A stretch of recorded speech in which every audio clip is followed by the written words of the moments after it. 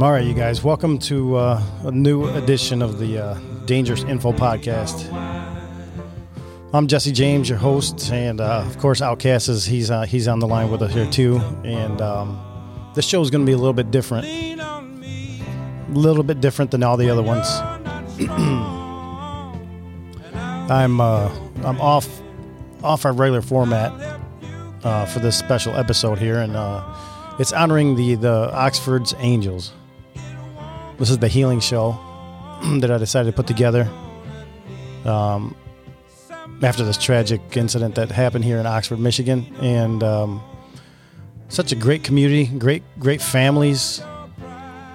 And there's a whole lot of unity that I'm seeing now come together with these small town folks.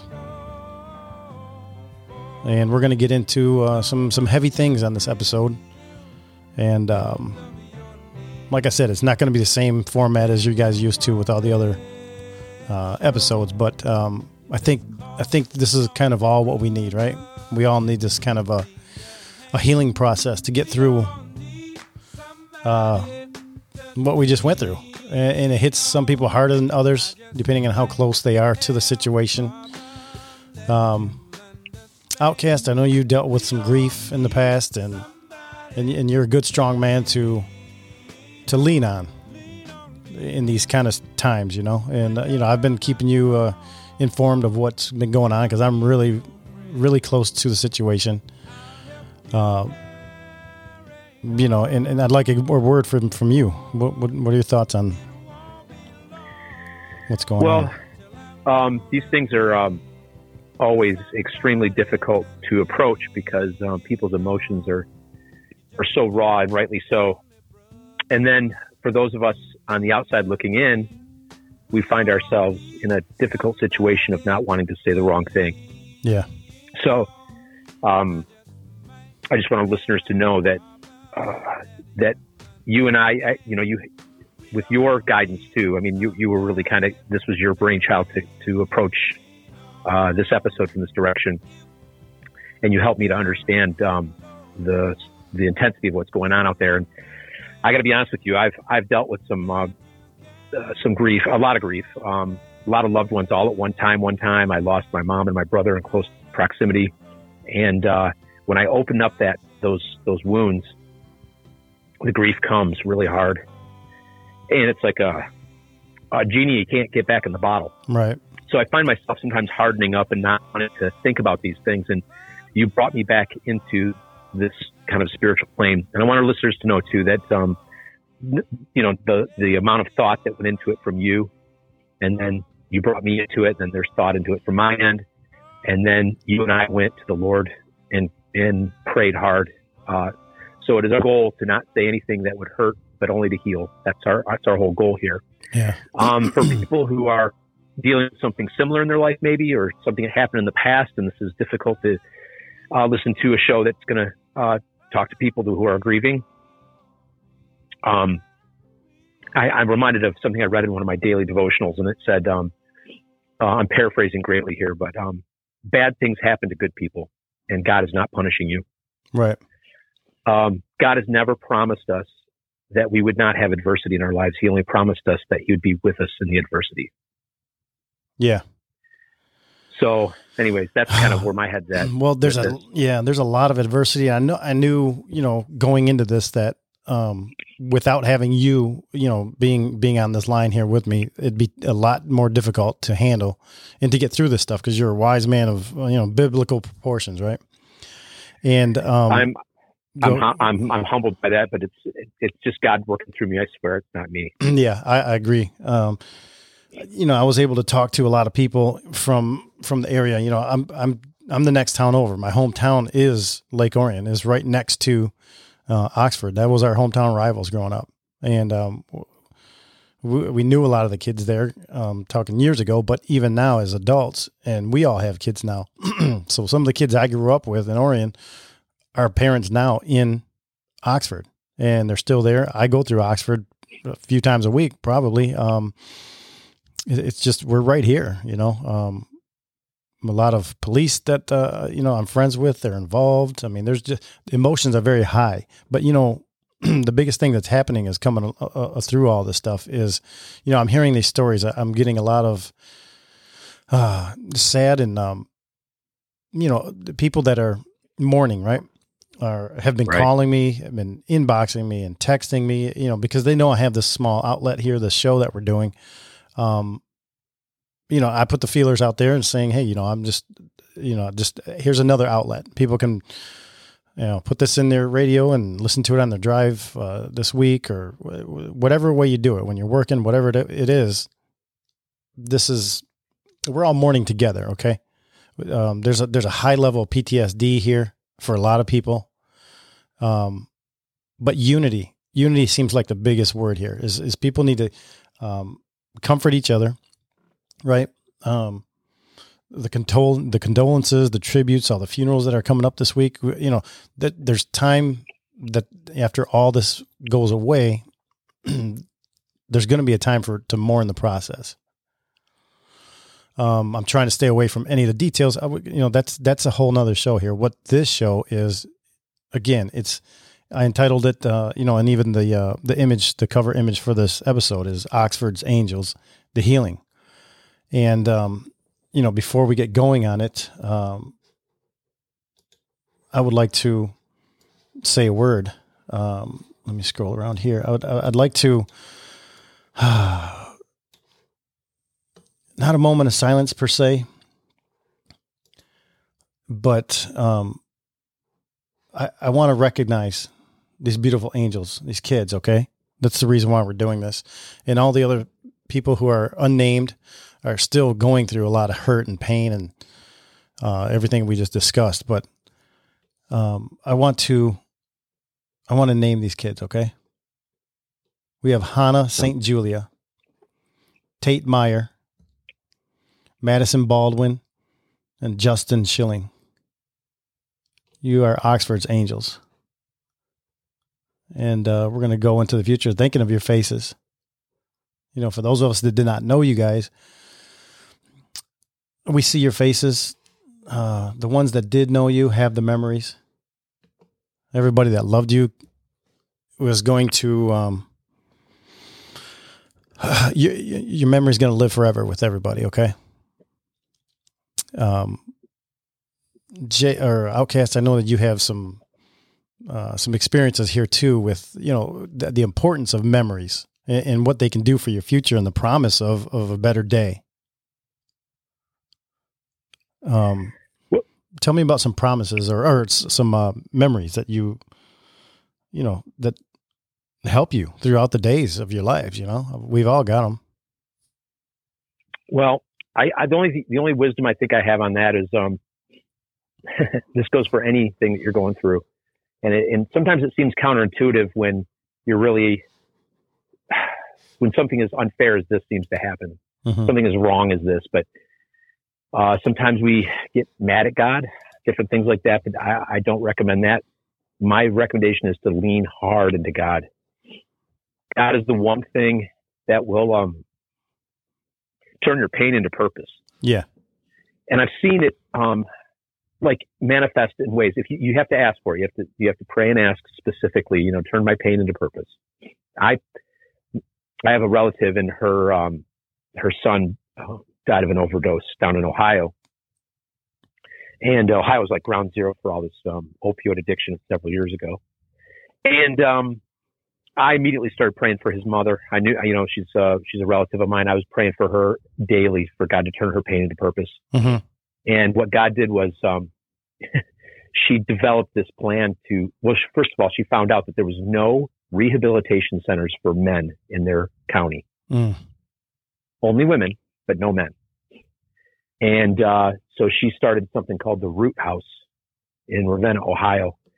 And I remember she started out real slow. She was trying to do a fundraiser, and she'd raise a couple thousand here. And I thought, there's no way. I mean, I shouldn't have said this. I mean, in my doubting side, I'm like, there's no way. How is she going to pull this off? Mm-hmm. When is she going to give up? Even though I was praying this for her, I was still skeptical. And out of nowhere came this church group, and they were like, we've been wanting to do something like this. We see your vision. Here's the money. Bam! And then that was like 10 years, maybe 10 years, 8 or 10 years ago. And Root House is going strong. God turned that pain into purpose. Okay. Yeah.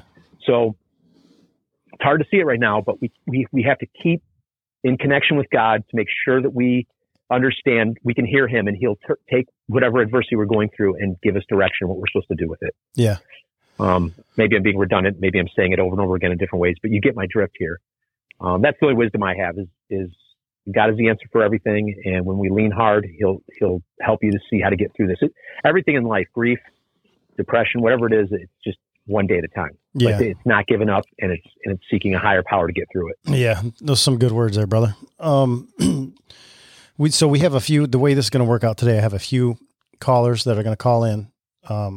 There's some messages I'm going to read, and you and I and God are going to fill in the rest. Right.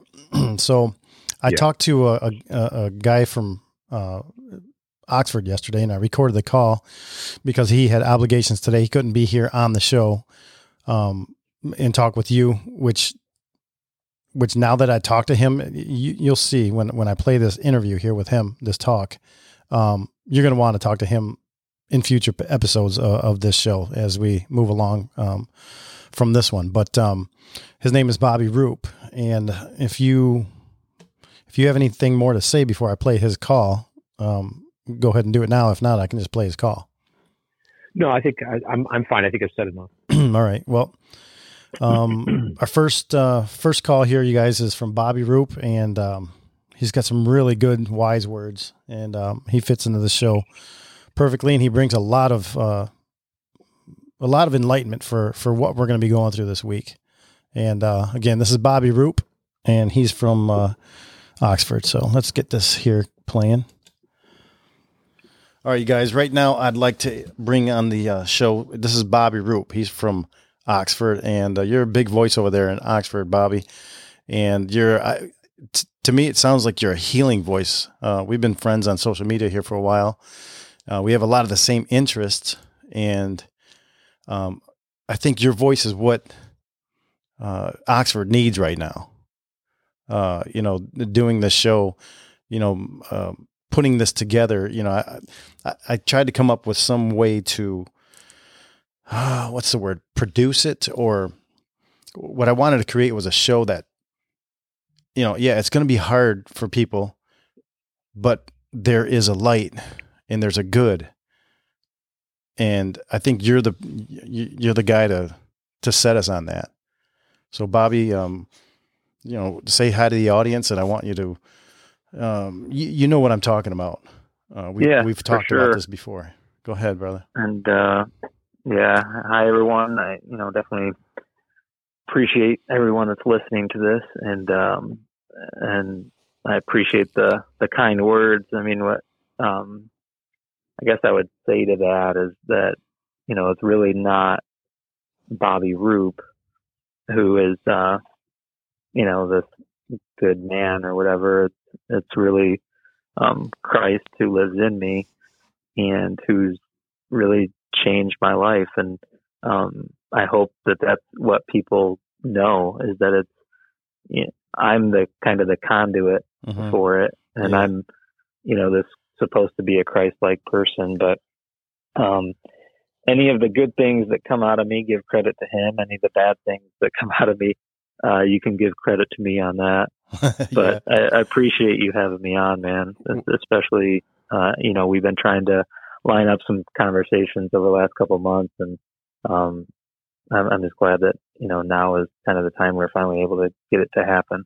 I know it's just crazy because obviously under the circumstances here, we didn't want this to be the thing that brought us together, but it is, and we're here. And it's okay. We can get through it. I mean, of course, this is a devastation here, in this time of year. Christmas is right here. We're in the season, and, it's going to be tough for a lot of people. This is always a tough part of the year for a lot of people. Right. And, but I think with this show that we're doing, today it's healing, right? That was my whole goal, my whole focus, put the condolences out there, put the tributes out there. We can't change what happened.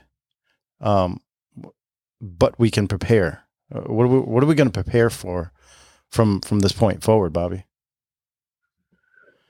Yeah, it's interesting, and I know you're recording this conversation on a Saturday. You're recording the rest of the podcast on a Sunday, and so for me tomorrow, Sunday, December 5th, I'll be preaching on this topic of preparing and how do we move forward, and what can we do to because it's such a tragedy and it's sad, and we want to mourn and be hurt and all these things, and those are all good things. We need to go through all of that and have those emotions come out. Yeah. But we need to be able to still look forward, and how can we do that in the midst of tragedy and chaos? We've been dealing with chaos, it seems like, for the last 2 years.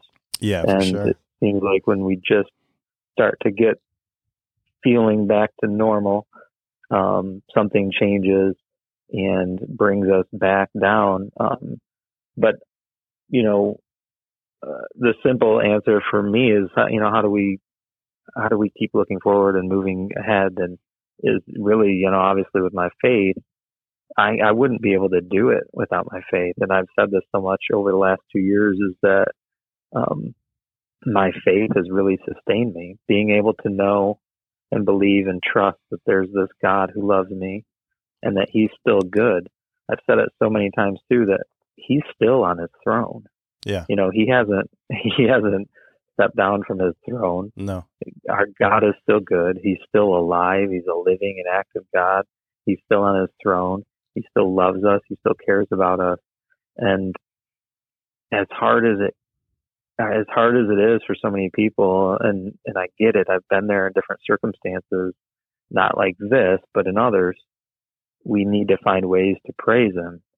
And I could tell you a story, I could go on all night about some of the different stories where I believe that God was even there Tuesday, that his spirit was in that place. Mm-hmm. Even in the midst of the chaos and the tragedy and the evil that was there, our God was still there. And I've heard so many stories of the way the students had reacted and responded in those moments that I believe was God's grace protecting many kids. Yeah. Many students that were there into certain circumstances that prevented them from being hurt or injured, And so the only advice I know, which is the best advice, is to be, we need to be on our knees and praying to the Lord and seeking him. So many people are searching for answers and the whys and the what ifs, and from a worldly perspective, I don't think you'll ever find those answers. Right. You'll keep searching, mm-hmm. and as we kind of talked beforehand about, could this have been prevented? Well, you can come up with every sort of scenario you want to try to think of how this could have been prevented. And I believe there are definitely some things that could have been done, but in reality, we've never been able to prevent evil in this world. Right. It's existed since the beginning. And here we are, how I've got my thoughts and theories on how long humans have roamed the earth, but we're in the year 2021 and we've been around a lot longer than that. And we as humans haven't stopped this issue of sin and hate and evil. Right. So if we think that we can, we're really missing the mark and our focus is off. We need to be really focused on God, drawing near to him, because he's the one that gives us peace and hope in these circumstances where, again, it's the middle of the storm, but he's able to calm the storm and bring us peace. And we need to know two things. Number one, there's always going to be sin and evil in this world. But number two, that God will always bring us peace and hope, mm-hmm. and comfort in those times. I hear you, man. This is Satan's playground, right? This is where we're at. Yeah. And it's been like that since the beginning. you said some important things there, especially about during all the chaos of that day. I think God was in that building too. I mean, he's here all the time. Right. And it's so crazy you said that, because I got I'm going to play it after I talk to you here, but I'm going to play it. It's a message that I got from one of the audience members, a friend, right?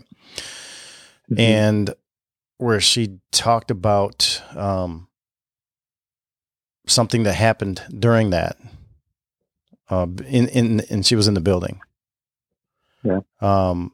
And I think the hand of God was in there too, because of what she stated.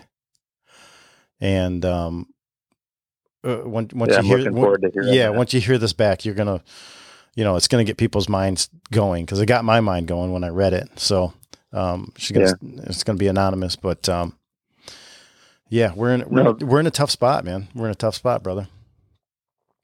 Yeah. We are. And, I've been going back and forth on this, last couple of years, and really even longer than that, last 4 or 5 years. It just seems like the hate and the division in this country it seems like it's at an all-time high, and I don't know if it seems that way because we're exposed to it more, which I think is true. Social media.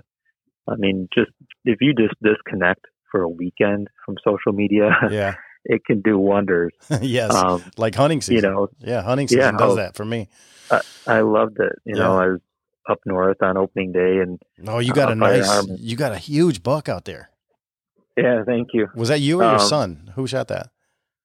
We both did. Is how we're saying it. Okay, perfect. Perfect, because he was supposed to, and he was supposed to be able to shoot his first deer, and when that buck came out, and the way he came out and everything would have been really hard for my son to get the gun. And we had it on a monopod type of thing, and to try to get it out the window, behind him just wouldn't have worked well. So, but it was awesome. It was definitely a great, break from all the crazy chaos that we've kind of been going through down here. Yeah. And it was interesting because I did get a message from somebody that day that was not a good message, and it just completely changed my just my emotion. Mm-hmm. And I was having such a great day, and then I got that message from this person, and just completely wrecked me for a bit. Yeah. And then I was able to kind of again just give it to God, kind of distract myself from it, and then we end up having a great day. But it all just boils down to social media stuff, the hate, the division in this country. Yeah. And is it worse than ever, or has it always been there? Has it always been this bad? I hesitate to say it's worse than ever because it's always been bad. The world has always been a bad place. As you said, it's Satan's playground. So he's the prince of this earth or this world, and so sin is abundant in us, and because of that, people do terrible things, and we experience those terrible things. Yeah. And now it does seem like we're exposed to it more through media, and then I don't want to get into the politician side of things, but politically, just that brings a lot of it into it too, though, on purpose. Yeah.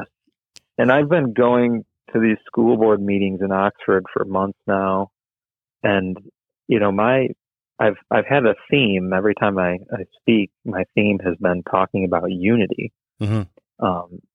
And it's interesting that it's brought us to this place now with what happened, here, and to try to again look at the bright side of this, which I know is extremely hard, but I do believe that God was there. I believe the Spirit was in that place. And I believe that, and there's so many other things I could say about how he's gone before this event.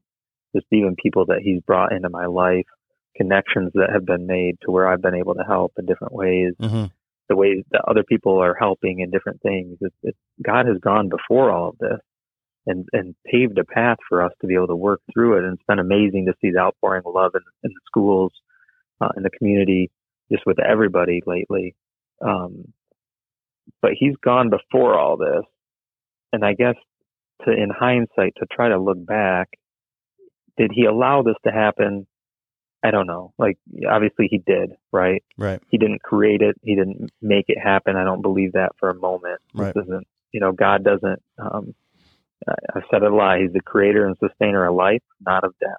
Right. He's not the creator of evil. He's the creator of good. Yeah. So evil is the absence of good. But can he also use all things for his glory? Yeah. So I don't say that he made this happen or allowed this to happen or whatever, for certain things or reasons, but I believe that he can use all things for his glory. And my biggest hope, and again, I've been praying for this for months now in Oxford, is that we need unity. And so I've seen it this week. I'm sure you've seen it, and anybody listening has seen the unity that this has brought out from the people, and I hope that it sustains itself. Yeah. I hope that it's sustained through God. Obviously, we're not going to be able to do it ourselves because we start trying to think we are going to be able to, and then somebody's going to have a different idea of what unity looks like really quick, and we're going to quickly get divided. Oh, yeah. So I just hope that the unity stays here, and I've been praying this week that Oxford just becomes the city on a hill that people can look at and say, man, look at how they recovered from that. Look at how strong their community is. Look at how they love each other, and that it just radiates out, right? Yeah. That, the media or whatever is going to want to come in and try to spin it certain ways. I'm praying that they're not able to. I'm praying that the only message they can tell at the end of the day is that, man, this community is something different. I think it is. Yeah, I think it is. Well, you're talking about the way you're talking. Boy, I wish Outcast was on this call with me, because you two are a lot alike. We're all godly men here. Right. You two are a lot alike. The wisdom that he brings to the show, you're doing it right now. So I can envision another show that we're going to do down the road where you guys we'll all be on the call together, because I'm seeing, great, what I'm in my head, something is growing in my head here that pieces are falling together as we're talking right now in my head. And Outcast will know what I'm talking about as he's hearing this too. So, earlier you talked about, the divide, the great, it seems like everything is getting worse, right? Right. What I think, in the Bible talks about the great awakening, right? Mm-hmm. The apocalypse. The apocalypse is the awakening, is people waking up. So maybe evil is not growing as much as we think it is. Maybe people are waking up to the evil that's always been there, right? Which is bringing it forward. And, and once it gets onto social media, obviously it gets magnified, right? Oh yeah. Yep. So, we're just working our way through all this evil, like you said, down here in Satan's playground, and I think we're supposed to go through this stuff. Yeah. How are we supposed to know? God reveals himself to everyone, mm-hmm. In different ways, but people struggle with this concept of how could he allow it to happen, or how does he allow bad things to happen? That's been the age-old question, and I get it. I've been there and dealt with some bad things. Mm-hmm. How could God allow this if he's a good God?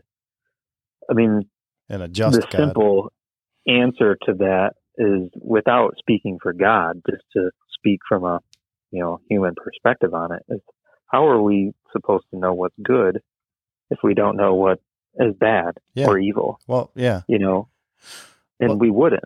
Right. Well, we teach our kids what's good and bad, and they wouldn't know what a good grade is from a bad grade if they didn't get the bad grades. Right. you know? And, You and know, so just from a simple, human mindset, that's how I try to boil it down. yeah. And I mean, you can get deeper into it Oh, yeah. spiritually, but at the end of the day, I mean, how else would we know? And again, if you look at Genesis and creation and how he created things, everything he created is good. Mm-hmm. He didn't create anything bad or imperfect or evil. So that's our God. That's who we believe in and trust in, that he created all things good. And again, that evil is the absence of that. Right. So it doesn't come from him. In fact, it's the opposite. And the term, holy is perfect. And, they say it's white as snow, and a holiness can't exist in evil. It can't, it's the opposite of it. You've got evil and you've got holy. And so anything that's evil is the complete opposite of holy, and our God is a holy God. So, I just hope that people that are listening that would know that and understand it, and I'd love to do, I don't want to take up more of your time, on this show. I'd love to do another podcast with you again, talk about whatever. And yeah, for sure. If people that are listening have questions, I mean, I'm here for anybody. I love people. I love this community. Yeah. I love God, and I just want people to end up finding rest and hope and peace and these truths that I have. I don't want to just hoard it, Yeah. So I want other people to hear this and know it and feel it. Well, what's so strange about that, what you just said there, I started noticing your post. I can't tell you when, how long ago. But you said a lot of things that I would say in those situations that I saw, and I never commented but I just saw the way you handled yourself on certain things. And I felt like that's the way I would handle myself in that same situation. And it took a long time for us to connect. Yeah. And then finally to connect on this, this circumstance, I can't get into why, but I think there's a reason for it. Definitely. And you talked about unity just a bit ago. I grew up there in Lake Orion, and, Oxford has always been, sports rivals, but the friends, from Oxford to Lake Orion to the Clarkston area, we're all the same kind of people. We're all, soul of the earth type of people, right? We love the way we live out here, and we love these communities. Really, that's what I was just going to say. It's really community oriented. Yeah. There's a friend of mine. You probably know him, Matt Pfeiffer from Lake Orion. Yep. I was talking to him earlier about getting on the show, and right now, I mean, Matt's amazing. He does so much work around town. He's always so busy, doing things, so much good for the area, right? Me and him chatted he's done a lot this week even.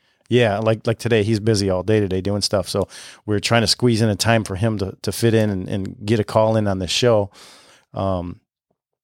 It'd be great if he had the time or if he could squeeze it in, but I understand completely. He's got his hands full with so much stuff. But I know people like to hear him speak, because he has a lot of good things to say, and he takes care of business. You know what I mean? He gets down to it, and he does what he says he's going to do. And that's another great man right there that, if he can't get here on this show with us today, probably somewhere down the line. I mean, I've known Matt since, growing up. We went to the same elementary school together and everything, but these are strong men in our community. You, Matt, myself in my area here. I know, Outcast, he's another strong man in his area, in his community. We need more strong men, strong women, especially this week coming up. I mean, we're going to have a tough week. What can you how can you give strength to the people that are listening, to our audience, and the people of Oxford, and the people that are hurting? I mean, I've got family or friends that I've known since childhood in Oxford there, with kids in that school. Yeah. What can you say to these, to all the mourning people? You know, they're mourning, and it's going to be a rough week, and they need strength. Yeah, you know, it's tough because I don't think the words, you know, really help. Mm-hmm. Yeah, I want to go back real quick to what you just said about, you know, strong men rising up. Okay. And I think it's super important because the society we live in has really weakened the men. Yeah, on purpose. In a lot of ways. Yes, on purpose. And I mean, I blame the enemy on that because, you know, as men, we've got a role in the family. We've got a role in the community. In all aspects of life, we have this role as a man, and that's how God created us to be. And unfortunately, there's been a lot of different movements and things like that have minimized how we were created, and the same with women, you know, how they were created to be. And essentially what they've tried to do is reverse those roles, which goes contradictory to the way we were created. And I'm not going to say that men, you know, shouldn't do certain things and women shouldn't do certain things. Yeah. Not what I'm saying at all. Yep. But we were created with, you know, a certain level of strength and power and things that we need to use. And I've been saying this a lot just this last few months, even, is, you know, I love seeing all the mama bears out, right? Yeah. Oh yeah. It's been great, man. They're amazing. Yeah. And again, I hope nobody hears this the wrong way, but where are all the papa bears? Yeah. You know, well, what are they doing? Yeah, exactly. I mean, I know a lot of them are working, doing things, but I tell you, the papa bears, you know, the men, strong men, you got to stand up. I mean, at some point, we have to. Yeah, you got to stand up at some point, because we're going to get to a point where you won't have, if we don't stand up right now to the evil, the tyranny, our children won't have that chance later. Right. I mean, and that's what I'm trying to say is, like, the women are amazing, and I'm so glad that they're leading out front. I mean, even biblically, you see women leading out front when the men were scared and hiding. Yeah. You know, when Jesus, you know, died and then was in the tomb, the women were the first ones to go to the tomb, not the men. Right. Because they were the ones that actually believed, I believe, you know, and that the men were doubting still. So I think it will come for full circle, but the men need to rise up. We can't expect our women to do all the fighting for us, you know, and we need to be protecting our women and protecting our wives and stuff. So definitely encourage men, like, you know, let's get together and come, you know, join arms and do this. Right. Because like you said, it's only a matter of time. There's going to be more battles. I mean, just to go back to what I said earlier about how God has gone before all this situation, and I believe He's protected so many people, but also paved the way, is that, you know, what I've been involved in, I don't even want to talk about it right now, but the last few months, in creating this awesome, strong group of people that I've been with, through that, I've met so many believers, you know, which has just been a blessing. Yeah. That now we've got all these awesome believers and these awesome men that have connected and come together and started to go before all of this, that now when this tragedy happens, I'm not alone. Right. You know, we're together, you know, and we need to just keep rising up. And what I've been telling these people over and over for the last couple of months is, like, this isn't the last battle we're going to face. And I'm talking about, you know, something else. Right. But I kept saying this battle is just the first one. There's going to be more battles and bigger battles that we're going to be facing. But look at this blessing that we have of this awesome group of people right here that are already organized and ready for the next battle. I never in a million years would have thought that it would have been this that we're dealing with this week. But again, God has gone before us. He's created this group of people who are strong in their faith, that love Him and love people and love this community. And we have started forming this group of unity. And I just hope that just paves the way forward. Encouragement wise, I hope that people reach out to people. I felt like my hands are tied in so many ways this week, and I've been trying to do anything I can to help people, and just have felt hopeless even in that. Yeah. But I think the best thing we can be doing, if you're kind of an outsider looking in, is just reach out to people and just check in on them. Make sure that they're doing okay, because everybody's processing this differently. Right. And so, but everybody has been hurt in some way. I mean, even you in Clarkston, or people in Lake Orion or Lapeer or Brandon surrounding, but even Oakland County and Michigan, all over the nation are hurting, thinking about this. So just reach out to people, let them know that you're there for them, that you love them, talk with them if they need to. And then beyond that, I mean, that's just what we can do as humans. But, from a spiritual perspective, man, I hope that anybody who's listening, that if you're questioning or doubting God or whatever, that you would seek those answers out, that you would, whether it's me or your pastor or, your church or somebody, just ask the questions, because it's okay to ask, and to doubt, in certain ways. Like, so don't feel bad about asking these questions or doubting God or questioning God. It's okay. Yeah. But just ask the questions to somebody that you trust. And beyond that, I would just hope and pray again that you guys, anybody listening, would be really just reaching out and praying to God. Ask Him directly. We don't have to take certain channels to speak to Him. You can speak directly to the Father and just cry out and ask Him, and He's listening. If I could read real quickly, just as part of the Beatitudes here from Matthew 5. Jesus, it's the introduction to the Sermon on the Mount, and he starts off. It just says, "Blessed are the poor in spirit, for theirs is the kingdom of heaven. Blessed are those who mourn, for they will be comforted." And that's a truth that Jesus spoke all throughout Scripture. Blessed are the blessed are those who mourn, for they will be comforted. And I hope that people just find comfort in the truth of Jesus and the truth of Scripture.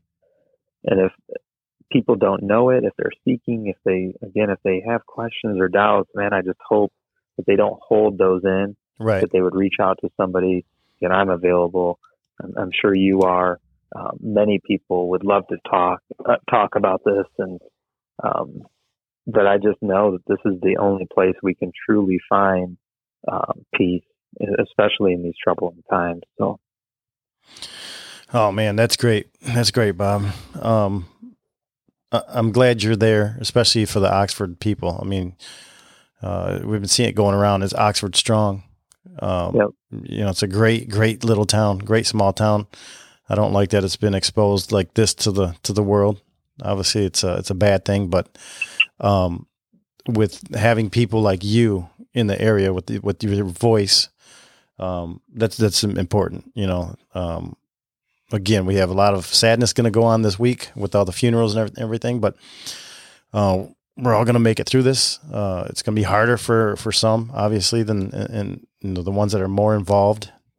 But get your strength through God. Get your strength through talking to people, through loved ones, your neighborhood, your the people that that you call family.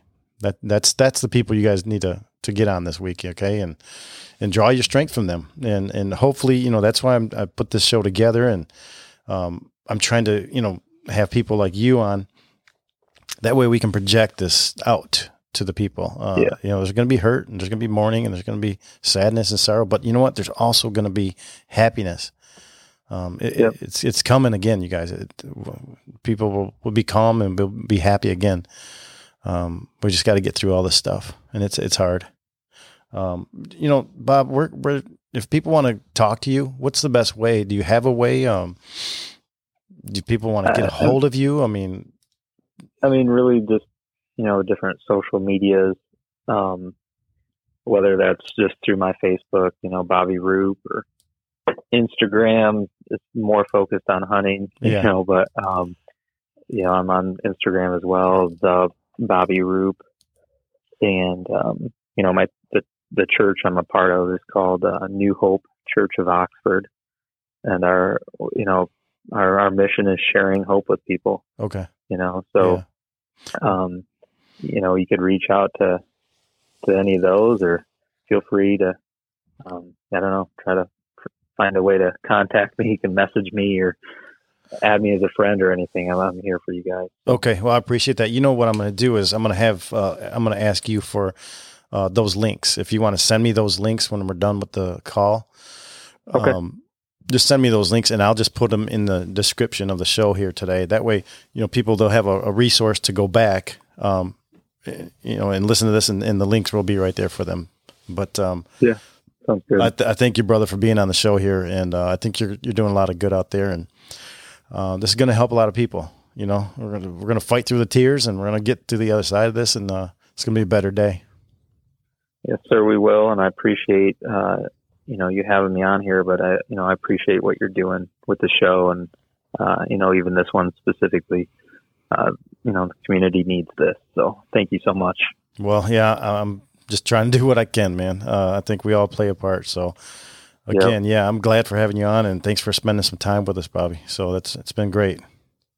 Not a problem, man. Thank you. Okay. We'll talk again soon, and, look up everybody, look up Bobby Roop. All right. Look on the show notes here. We'll talk to you in just a few minutes. All right. So Outcast, are you still there? Yes, sir. Yeah, that was a long talk. But tell me, it was amazing. Yeah. Yeah. It was amazing. I can't believe that you'd put me in the same category with that guy. He's a warrior for God. And, I don't know if there's anything I could say that could top how he worded it. Mm-hmm. These things are so difficult, and like you said, there's so many ranges of emotions that people have, from questioning God to being angry at God to, leaning into God. It's just everybody's process is data differently, and it's hard to know what to say and do. And, but he said everything perfectly. And I guess, putting your, I heard it said once in a sermon years ago, God is love and love is action, which meaning, love is great, but you got to put boots to the ground sometimes. And that means, in this case, reach out to somebody, call them and just check on them, see how they're doing. Not necessarily right now. This is a hard time, but like 6 months from now, a year from now, you know what I mean? It doesn't stop, but, that's a motto that I love to try to apply. It's hard, but God is love. Love is action. Yeah. Well, and the way you guys talked about the Oxford community, that's a great, a paraphrase of that kind of sentiment. Yeah. Well, that was my whole thought of putting this show together, is just to listen to the people in this community and who have close ties to what's going on here, and just get the healing beginning, or to start, get the healing going. Which leads me to the next call. I want to go into the next call. I'm going to switch you over, and then I'll bring you back in after I do a reading here from some things here that I got in my inbox. Okay. Okay. All right. So I'll talk to you in just a minute. And you guys, while we're doing, while I'm making the call, the switch over here, I want to read something to you. And it's,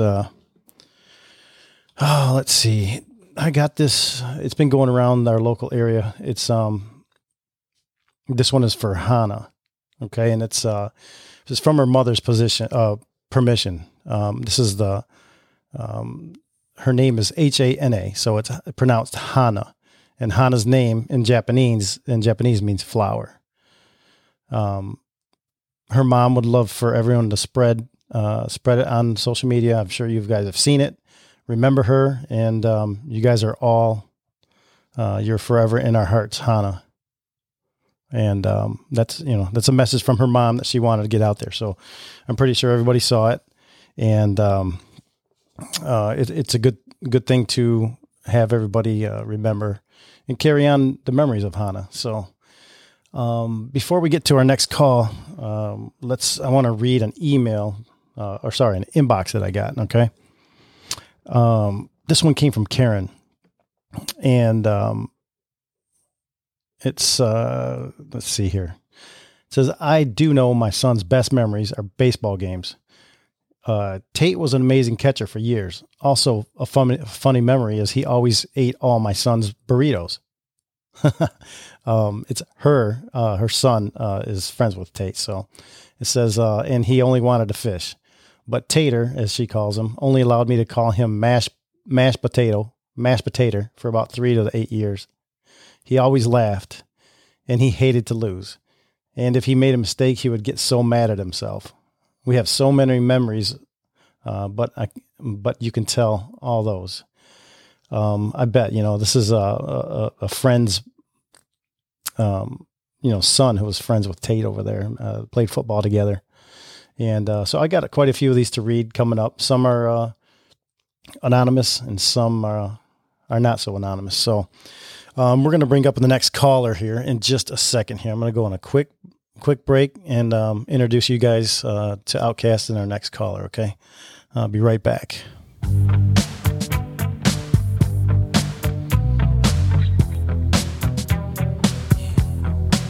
This right here, tell me what goes out to everyone that has lost someone that they truly love.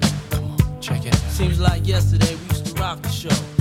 All right, you guys, once again, welcome back to this is Dangerous Info Podcast. I'm Jesse James, and Outcast is here too. And I want to introduce you guys to another caller here. We have Michelle. Now, Michelle, she's a good friend. She's a mom, a wife, a health and exercise coach, a deputy, and a member of the community. She's always wearing all the hats, all right? She wears all the good hats in the area, and she knows a lot about what's going on here. And, Michelle, I think you're there, aren't you? Can you hear me? Yeah, I'm here, Jesse. I can hear you. Yeah, you're good there with Outcast. And Outcast, I don't know if you guys talk together in the break or not, but this is a good friend of mine. And I'm sure, I've told you about her and her husband and the exercise, the gym that they had and have. And we used to work out with them. And these are great salt of the earth people just like us, brother. They're great people to have in a community like this. Awesome. Yeah. Nice to meet you. Hey, Outcast. How are you? Good, thank you. Yeah, Michelle, there's a lot of high emotion going on right now. We just got off the phone. I played the phone call with Bobby Roop, and Outcast just heard that. And there's a whole lot of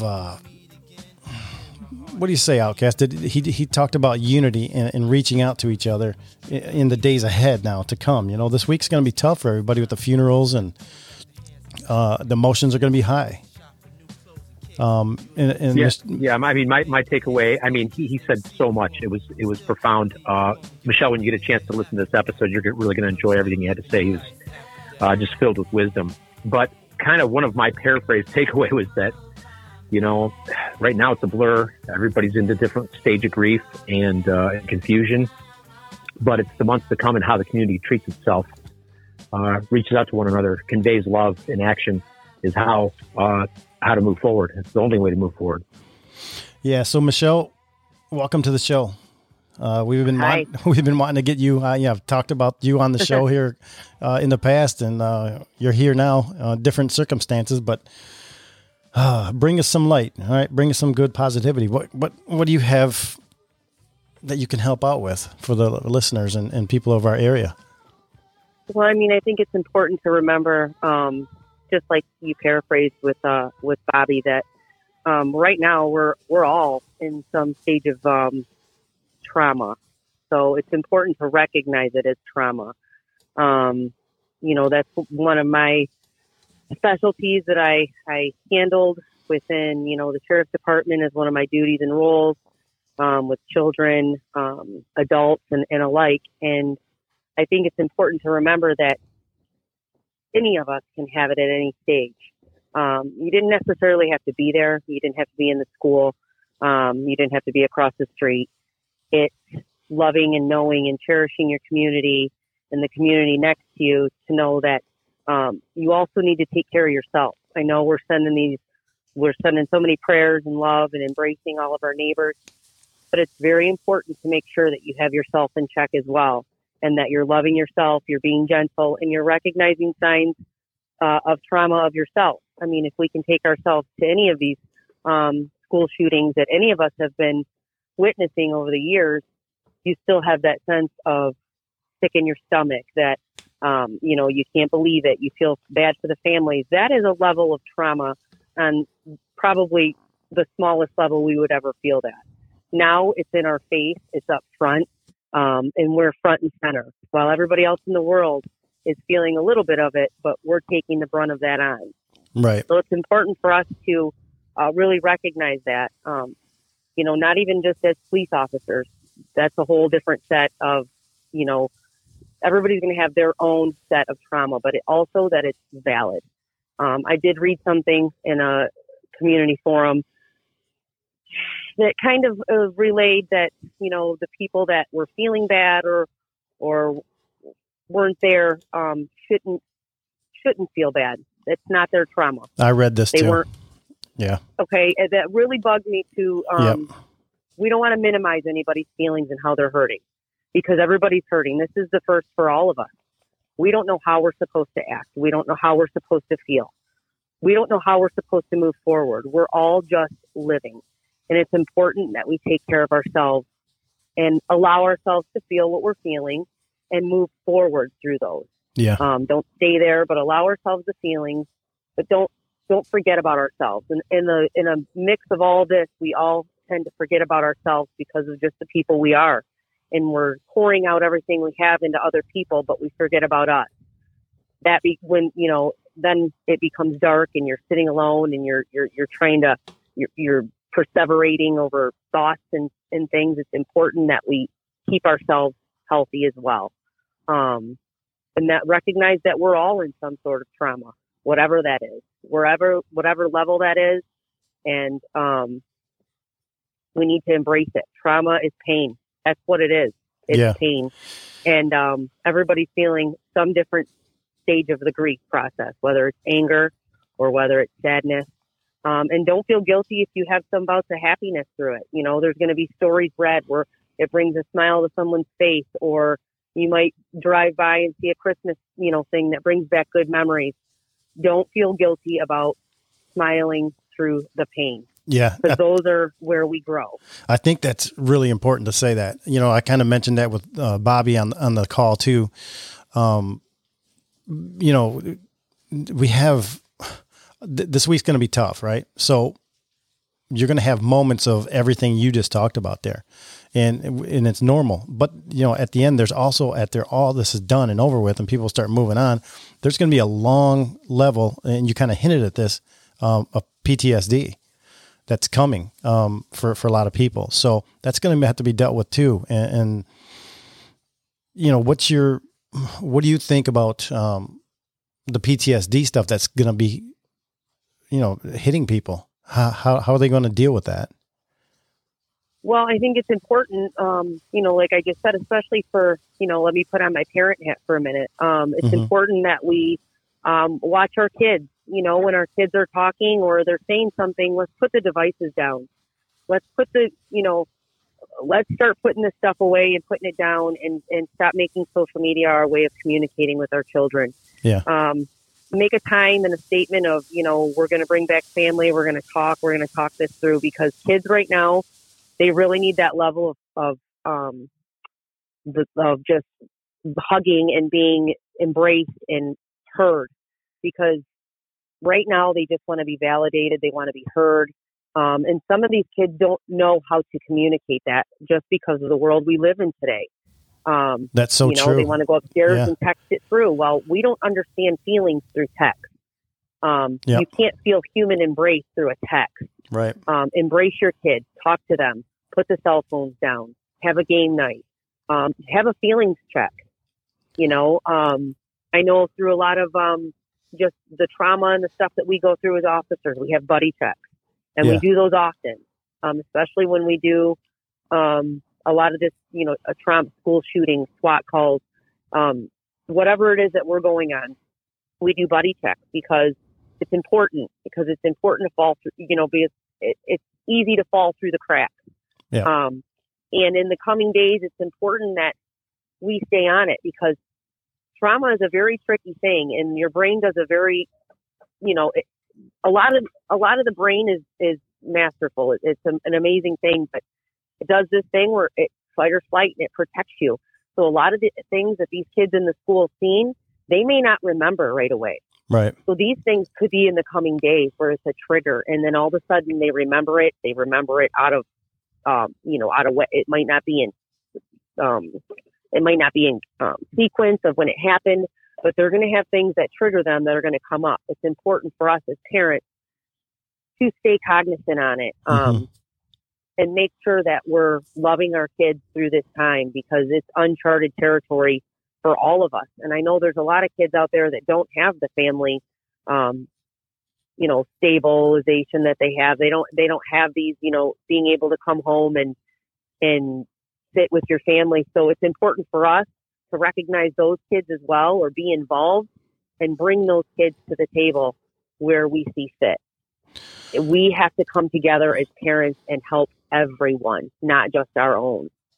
And we really have to wake up as parents and keep our eyes peeled during this. It's going to be the hardest time for parenting that I've ever experienced. And that I know anybody probably in the surrounding communities ever experienced, but it's going to be important that we love and embrace a lot of these kids. They might not even be our own. Right. And to listen and to be cognizant and have our ears open and our hearts open and our arms open. A lot of people want to fight and argue, and people are very upset right now, and they want to point fingers at the school board and the police. And I want everybody just to remember that is just pain. That is just noise of people feeling pain. Yeah. And when you feel that, you want someone to pay. It doesn't matter who it is. We do it. It's a defense mechanism. Don't let that take away from what we need to be doing.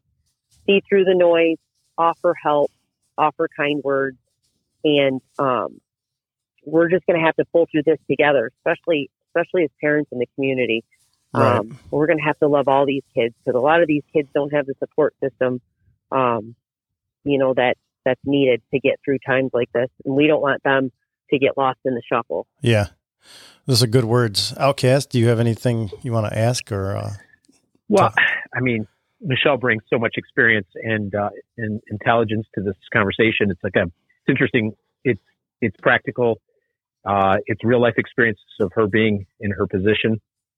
A random thought that I have is that, pain, grief, trauma, anything that's not dealt with up front, it's going to have to be dealt with eventually. It will always rear its head until it's dealt with. So if you're not engaging, like you said, young people in their process of grief and helping them to get through it somehow, just by being there and being supportive, what you could be doing is prolonging it and making it come back at a later date. It can manifest itself as addiction. It can manifest itself in all kinds of ways. So when you think about these things and pray on these things, I mean, that's your goal. Is you want to negate that from being prolonged. You want to be there now, not later. You don't want to be picking up the pieces later. I don't know. Michelle, any thoughts on what I'm saying? No, absolutely. Because I when I talk, I use analogies and everything. And it's like, you can pack your suitcase full of emotions and you can drag it everywhere you go. Unless you open that suitcase and you unpack it and you put it where it needs to be, just like after vacation, it will sit there until you get on another plane and go to another state and hit another relationship. Those feelings will stay there, and all it does is it simmers. It's a lot like a pond. If you just let a pond sit and you don't take care of it, and all the stuff falls to the bottom, and then you drop a big boulder in the middle of that can be anything. That can be trauma. That can be a car accident. That can be someone fighting with their spouse. You drop a big boulder in the middle of that, and that all comes up because it's undealt with. It's the soot and the junk from the bottom that will come up, and it will regurgitate itself over and over again. It's going to be a reoccurring problem unless we unpack that suitcase. We work ourselves through those feelings. Sometimes it's hard. These feelings are hard, and in today's world, doing hard things is we don't see it a lot. Everybody's, we're not going to get in that's a different story, a different show, but, Yeah. Doing hard things is important because when we're uncomfortable is when we grow. Talking about feelings is not easy. It's not easy for anyone to talk about feelings. We want to be strong. We want to be heroic. We want to be, showing signs of emotion makes you weak. It doesn't. Showing signs of emotion and talking through things makes you strong. It makes you a leader. It makes you better. It builds character. And that's where we want these kids to go. We want this to be, it's going to always be with these kids, but we want it to be something that makes them grow into amazing people later so that they can take over the helm of their communities and lead all of their kids by their, experiences and their uncharted and uncomfortable experiences that they went through. Because nothing in this world we've ever gotten is gotten by being easy. This is going to be one of the hardest things that we ever do. So it's important, us as parents as well, unpack these feelings, regrets, grudges, whatever. We have to make space for new feelings, feel them, put them where they need to go, and move forward. And a lot of our kids don't know how to do this because a lot of our adults don't know how to do this. There's a lot of help out there where people can actually show you these coping mechanisms. And I know they're going to be inundated with people, but these mental health professionals have been phenomenal since, day one. And people are coming out of the woodwork and they're offering their services and stuff. I highly recommend parents take people up on this, and even kids, because it's going to be so important in the following days. Some really good words. Really good words there. Well said. Do you have anything to add, Outcast? No. I mean, Michelle's, she's bringing it. There's nothing I don't think I can add to that. I think, Michelle, when you listen back in this, we talked about strong men and strong women with Bobby on the phone. And what you just said validates what we talked about earlier. Because you put it in a different way, but yeah, that's what we meant. Strong men, strong women. Yeah, absolutely. I mean, that's what builds a strong community. That's what builds strong families. You're only as strong as your weakest link. So it's important that we bring everybody along. Yeah. I just want to share a story with you that when we had a debrief years ago when Sergeant O'Rourke passed, and this story sat with me profoundly because it can be used in so many senses. But one of the counselors talked about how there was a huge forest fire in California, and they had these firefighters, and they were out there, and they're digging the dirt, trying to put the fire out. It's a huge wall of fire, and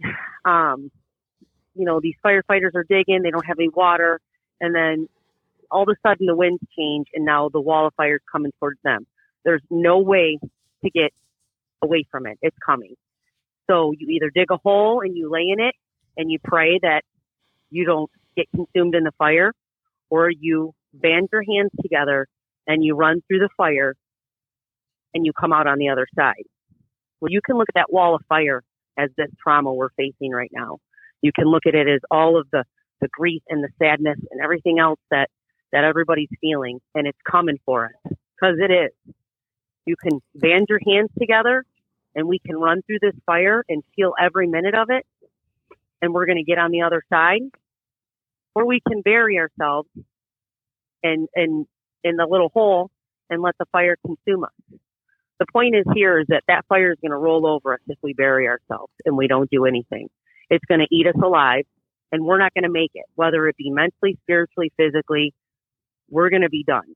It's important that we band our hands together. We run through this fire, which is exactly what these firefighters did. There's a couple of them that said, you know what? Nope, I'm going to take my chances. They laid there. They perished. The ones that banded their hands together and went through the fire, they came out on the other side.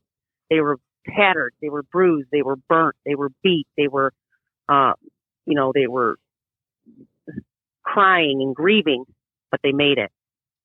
They made it. Wow. And on the other side was beautiful greenery where they let all that other crap burn in that fire in that wall. Yeah. What's important, we look at that wall of fire as trauma, and we run through it. We go through it. We feel it. We're going to be burnt. We're going to be tattered. We're going to be tired. We're going to be overwhelmed. We're going to be angry, sad, but we're going to make it because that's who we are. Wow. That's who we are. We're strong men and strong women. We're going to get on the other side of this. It's just important that we run through the fire. What a great analogy that is. I mean, it's very amazing, very visual too, and it makes so much sense. I think that's going to help a lot of people to hear that analogy, Michelle.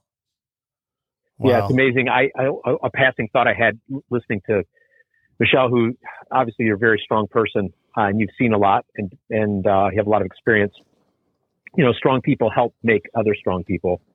So if people can be cognizant of the example they're setting, that can give you purpose, turn your pain into purpose, and also you can lead younger people or other people who maybe need a leader, need somebody to show them the way. You know, it's there's so many examples of, you know, sometimes people are just looking for somebody to lead, and if you can be strong, like, I mean, I can tell Michelle is, you know, a handful of strong people in the community like that can teach other people how to stand up too.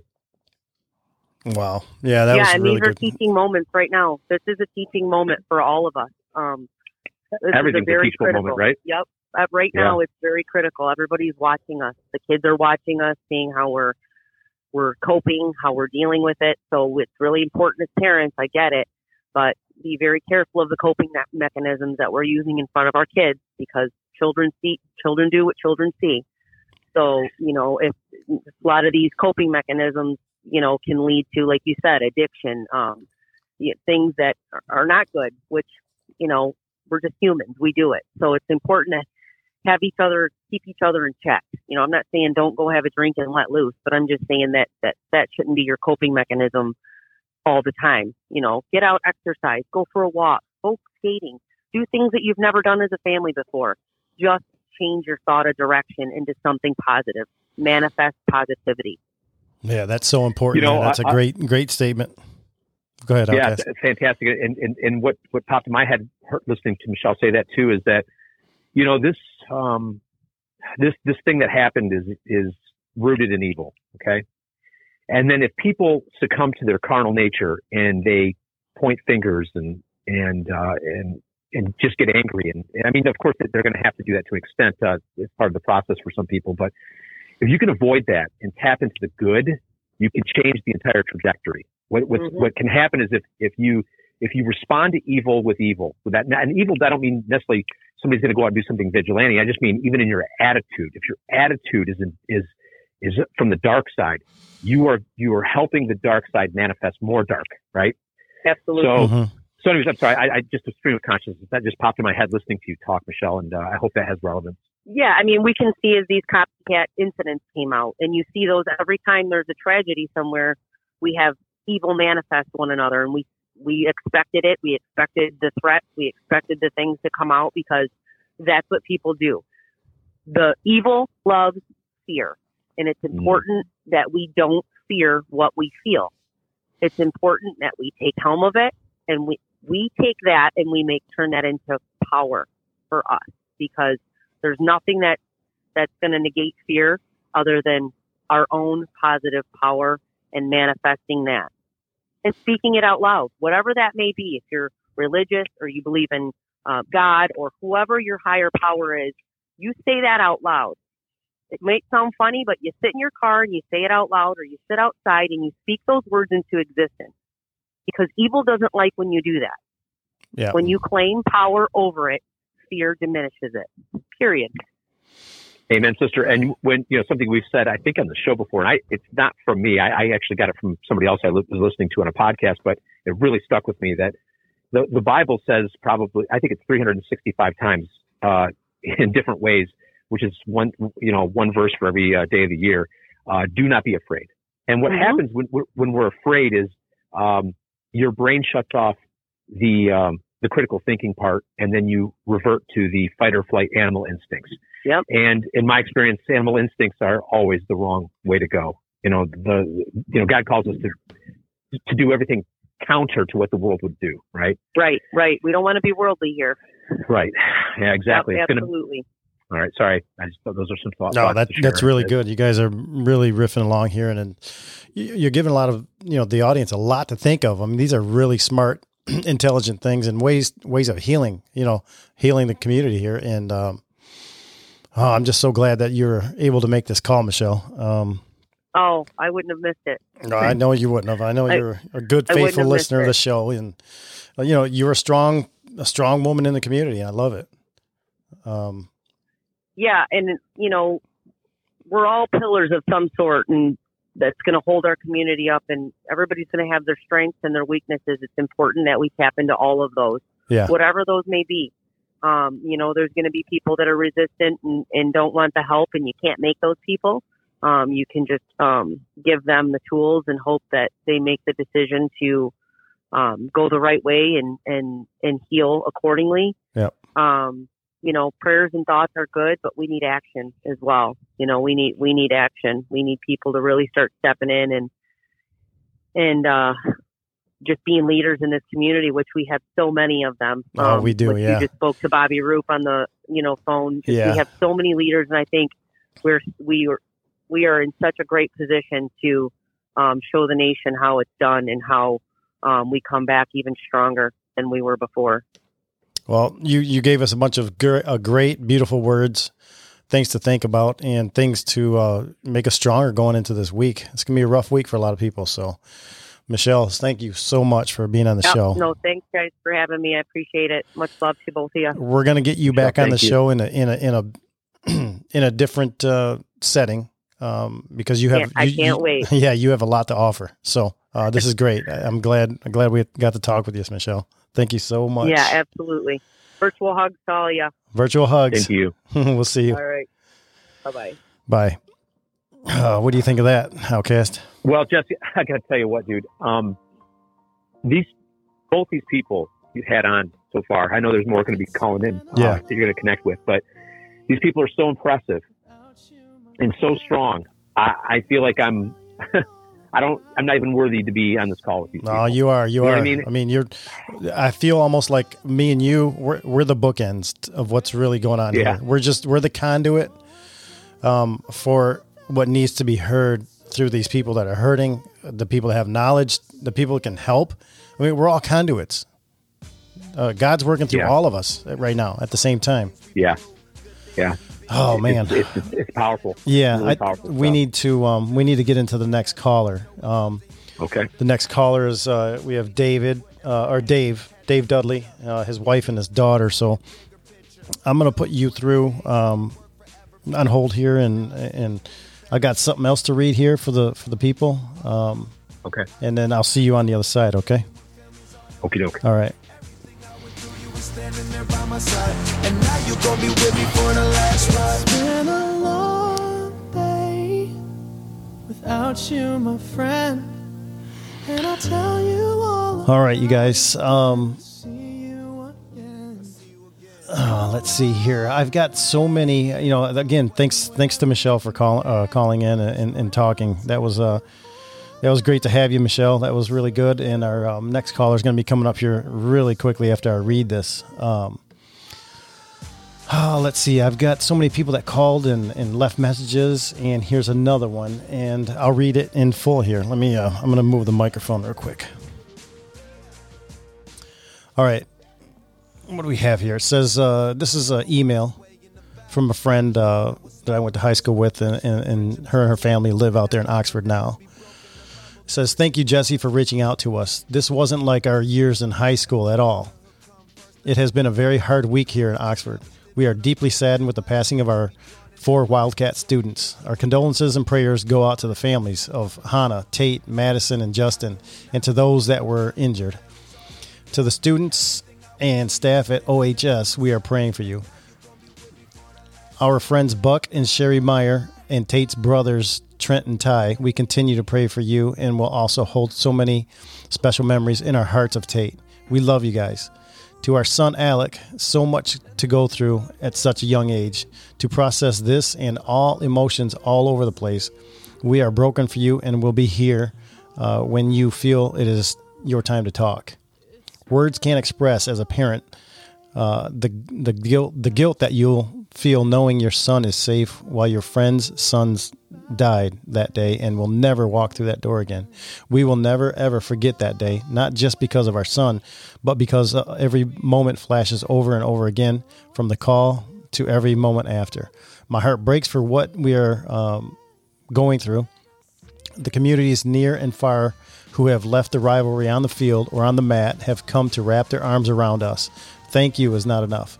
Please continue to pray for Oxford. We will rise up again. Hashtag Oxford Strong. And that's from Dan and Kristen Dan and Kristen Brown. That's a really good email there. And I'm thinking it's going to help out the community a lot to hear that. So I think we're on the other side right now. And let's see if we are. I'm going to switch over here in just a second. All right, Outcast, I think you're on the line right now with Dave. Is that correct? I'm here. Dave, are you there? Yeah, I'm here. All right, brother. Hey, Dave. Hey. Dave, this is Outcast. He's I'm sure you've heard our show quite a bit lately. I hear a lot of feedback from you, and this is a circumstance we didn't want, but we're working our way through it, brother. You're the third caller of the night here, and we're shedding light and shedding some hope and some promise of the days that are going to come after we get through all this pain, right? Are you there with who you with, Dave, right now? It's me and my wife right now. Actually, my daughter fell asleep on the couch. Okay. It's been a rough week. It's been a really emotional day at church today. I bet it was. I was texting you earlier and thinking about, how we're going to put this all together and what we're going to say. And, as Outcast and myself were talking earlier, we prayed before the show. He asked for God to use us as the conduit, right? I think it's been helping a lot. I think we're going to have to rely on that a lot coming up. And I want to hear what your perspective. Now, you live in Oxford, right? You and the family? Yeah, we're right here in the village. Yeah. Me and my 3 daughters and my wife. Okay. What we've been doing is, talking about working our way through pain and what it takes to do that. And basically what everybody keeps coming up with, and I totally agree with, is each other. Friends, families, the community, holding on to each other and getting through this. What can you offer to tell people? Because I know there's a lot of listeners here from our area being so close to what happened. What are your thoughts and prayers that go out to people?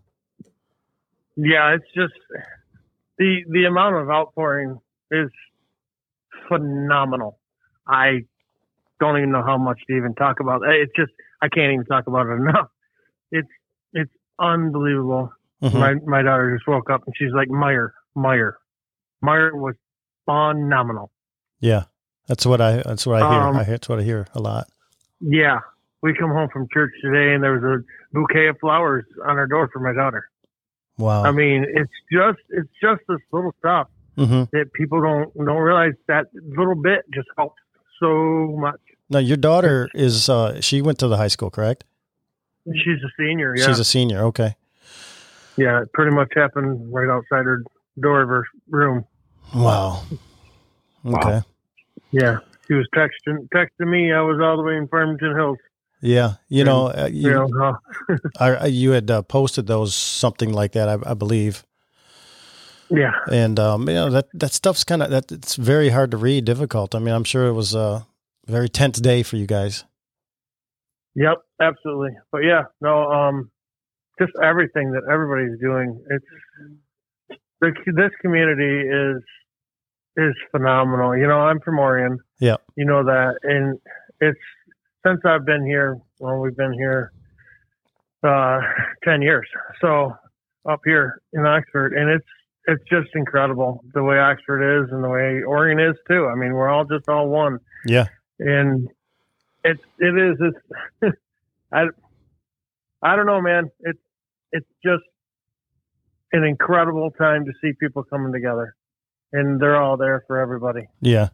Outcast. One of the things I'm taking away from what you're saying too is it's the little things. People, I think, get to a point where they don't know what to do. They don't want to say the wrong thing. They want to do the wrong thing. They don't want to be a bother.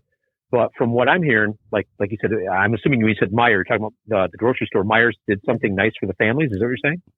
Well, just everything they've done. I mean, when the kids were taken down there, kids were told to go down there. Myre, they announced over the PA that everybody that's not in Myre, not part of the Oxford High School, please leave the store now. This is a safe place for these children and teachers to be. Wow. Yeah. We didn't know that, did we? No, I hadn't heard that. And what I was actually going to comment on, but I think it needs more elaboration from what you're saying there about Myre. But the flowers, any little thing, when I think people have a tendency in these difficult times to overanalyze, and then they don't do anything. Okay, they just well, maybe I don't want to bother them. I don't know. But we were saying it previous to you being on the call. God is love and love is action. And if you feel prompted in any way to reach out, small or large, just do it, because it's these little things that heal people. Am I correct in saying that? Is that how you're feeling right now? Absolutely. 100%. Yeah. Yeah. I had no idea that Myre took the kids. So Myre was in close proximity to the school, and the kids evacuated the school and went into Myre? Yeah. Just down the road. They made them walk. Yeah, not made them, but they told them, go down to Myre. Yep. Go to Myre. Get to Myre. Wow. Yeah, it's kind of parents never picked up at Myre. The school is kind of behind where Myre is at. Okay. Do you want to, Dave? Do you want to introduce your wife? I'm not sure. It's up to her. I mean, it does. We're just spreading around the good. Yep. And it's fine if she and your wife and daughter just want to listen. That's fine too. It's kind of like our own little campfire here, a little healing campfire, right? Yeah. Hi, my name is Jenny. Hi, Jenny. How are you? Actually born and raised here in Oxford. Been here pretty much my whole life. Well, it's good to hear from Jenny. you. And, sorry you guys went through so much trauma here this week. And, it's got to be tough. We're never going to know what that feels like, but we can at least listen. And we have a platform here to let others hear what we're discovering. So it's. Yeah, I appreciate you guys doing this. Jenny, is there anything that you want to convey to other people in the community? A message? Is there anything that's like you feel like God has impressed upon your heart to share? No, I think that our community is doing an amazing job, and honestly, like even the surrounding communities have been phenomenal. People from all over the state of Michigan, that are showing their support on signs, on their school board signs. I don't even, I mean, just all over the place. Oxford Strong, Oxford with candles on them, just, showing their support and that they feel our pain and that they're here for us. Yeah. It's been overwhelming. Overwhelming. That's good to hear. Awesome. I went to Cook's farm today to get some milk, right? I picked up a couple gallons of milk, and they sell Christmas trees there. I don't know if you guys know that or not, but in the parking lot, they sell Christmas trees. And I happened to notice, I looked over and I saw all the trees had blue and gold ribbons on them. And down the road there were some Oxford signs, and that's over in Ortonville. So the community around here is deep and it's strong, and a lot of good souls around here. Absolutely. Outcast, do you want to have any questions for the family?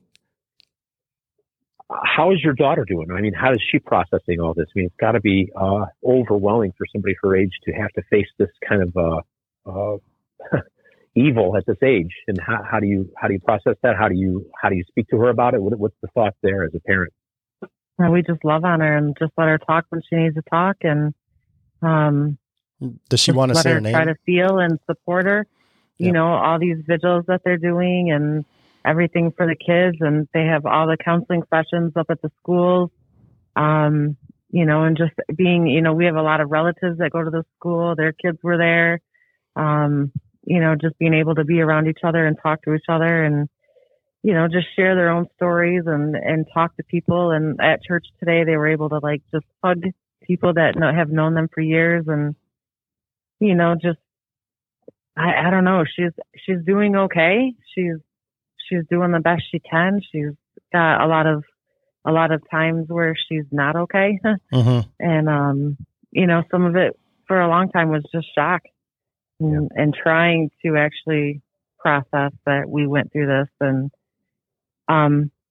it's hard. It's definitely really scary. And our heart goes out to the families that have lost their kids.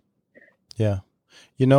We talked to quite a few other people today, and I've been reading some emails and some inboxes from people, and we're all in the same boat here. You guys are in a deeper boat than we are, but everybody's got the same sentiments is to keep the kids in mind, keep the kids interacted, don't let these kids get, put themselves in the room and close the door, keep, they don't need keep to them be busy. alone. Yeah. The phones, they need each other. Yeah. This is where it's all at. Everybody's got to wrap their arms around each other. Once you guys listen back to this show, so far this show has been gelling together very nicely with all the calls and, the feeling. I mean, Outcasts, I'm sure you're seeing that and feeling that too. Oh yeah. From these parents and the kids. This has been a great thing to hear from all you guys. So my daughter's here if you want to meet her. She said she's willing to talk to you guys right now. What's her name? Haley. Yeah. Hi, Haley. Mm-hmm. Hi. How are you? Hi, Haley.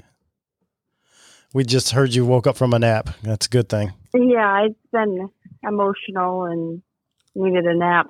Yeah. Well, it's understandable. It sounds like you have a great family around you. And, you're also living in a great area. You're in Oxford there with a lot of great, loving people. And, everybody's there to help each other. Definitely. I can't thank my family enough for just being there for me. My dad took off work to be with me, and my sisters are 10 and 8, and they've been nonstop hugging me and loving me and just being there. That's what it's all about. That's great to hear. Outcast, what do you have to add? No, I'm just trying to think what kind of relevant questions I could ask this young lady, it's difficult. I don't want to say anything wrong, but I mean, it sounds like from your mom, you guys have seen just the community outpouring has been really moving. Is there any instance or anything that's happened that just really knocked you back and really impressed you with the community? I went to go buy flowers, at Myre, and I was told by people there that any students could go up to the community or the customer service desk and they would pay for our flowers. Wow. So they paid for 2 bouquets of flowers so I could go bring them up to the high school sign where there's a makeshift memorial going on. That's great. That's amazing. Yeah. So it just makes you feel like you're not alone when the community kind of steps up like that, right? Definitely. Yeah. That's a good thing right now. I'm seeing a lot of pay it forward type things like that too, from a lot of local businesses that are helping out and helping to get through this, because it's going to take all of us, all you to get through this. I mean, can't leave anybody alone at this time, and it's going to get harder as this week progresses through and we get closer to Christmas. So just thank God for your family and the good people that you are surrounded with. Agreed. It was really good to talk to you, and I'm glad to be able to talk to you. God kept you safe. And there's a reason for everything, right? There's a reason why all this stuff is happening, and someday we'll know why. Right. Yeah. Is there something you want to tell any of the rest of the students, or that you would like them to know, and other kids who, might, going through hard times like this? Just that don't be afraid to reach out for help, and don't be afraid to talk. Don't be afraid to do, just mundane tasks. Anything you can do to get yourself through each and every day is definitely something you need to do. Mm-hmm. I agree. Yeah. I agree. Totally. This is a great call you sound like a great family there. Definitely. Well, I appreciate you talking to us. And, I think this show, once it comes out tomorrow, is going to really just help people along. I've been saying it to everybody I hope here. So, yeah. Yeah. Well, we appreciate it. You go hug your family and your sisters, and I will. Yeah. Thank you again for being here and for coming on. Hey, Haley, I sense strength on you. Oh.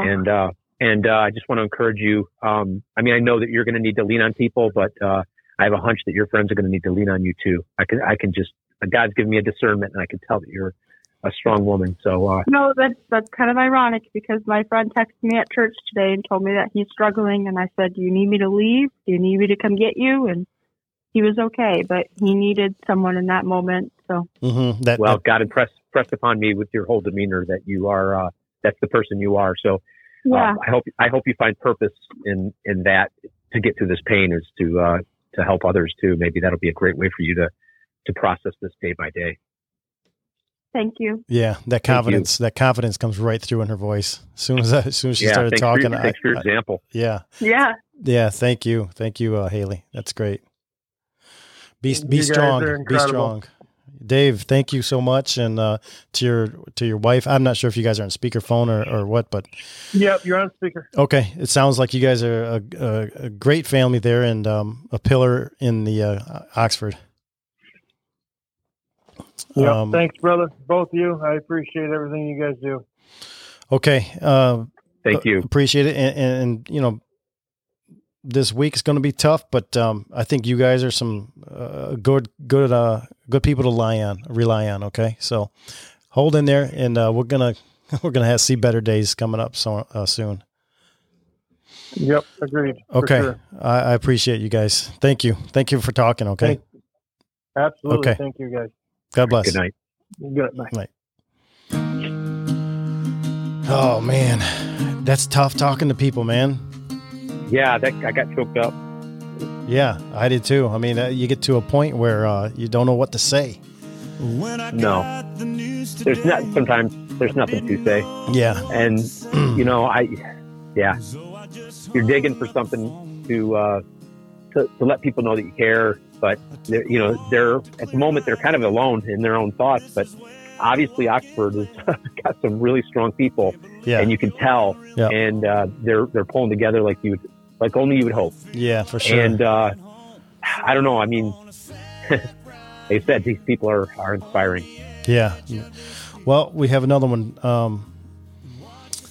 Another one to call, and let me see, Tara. So I'm gonna put you back on the waiting here and hook you up, and I'll talk to you on the other side of this. Okay. Be right back with Tara.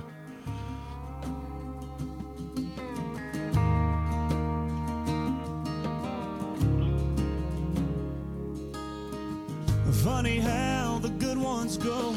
All right, you guys, I have, I'm going to read another inbox while this call is being connected right now. Okay. So, let's see. This one says,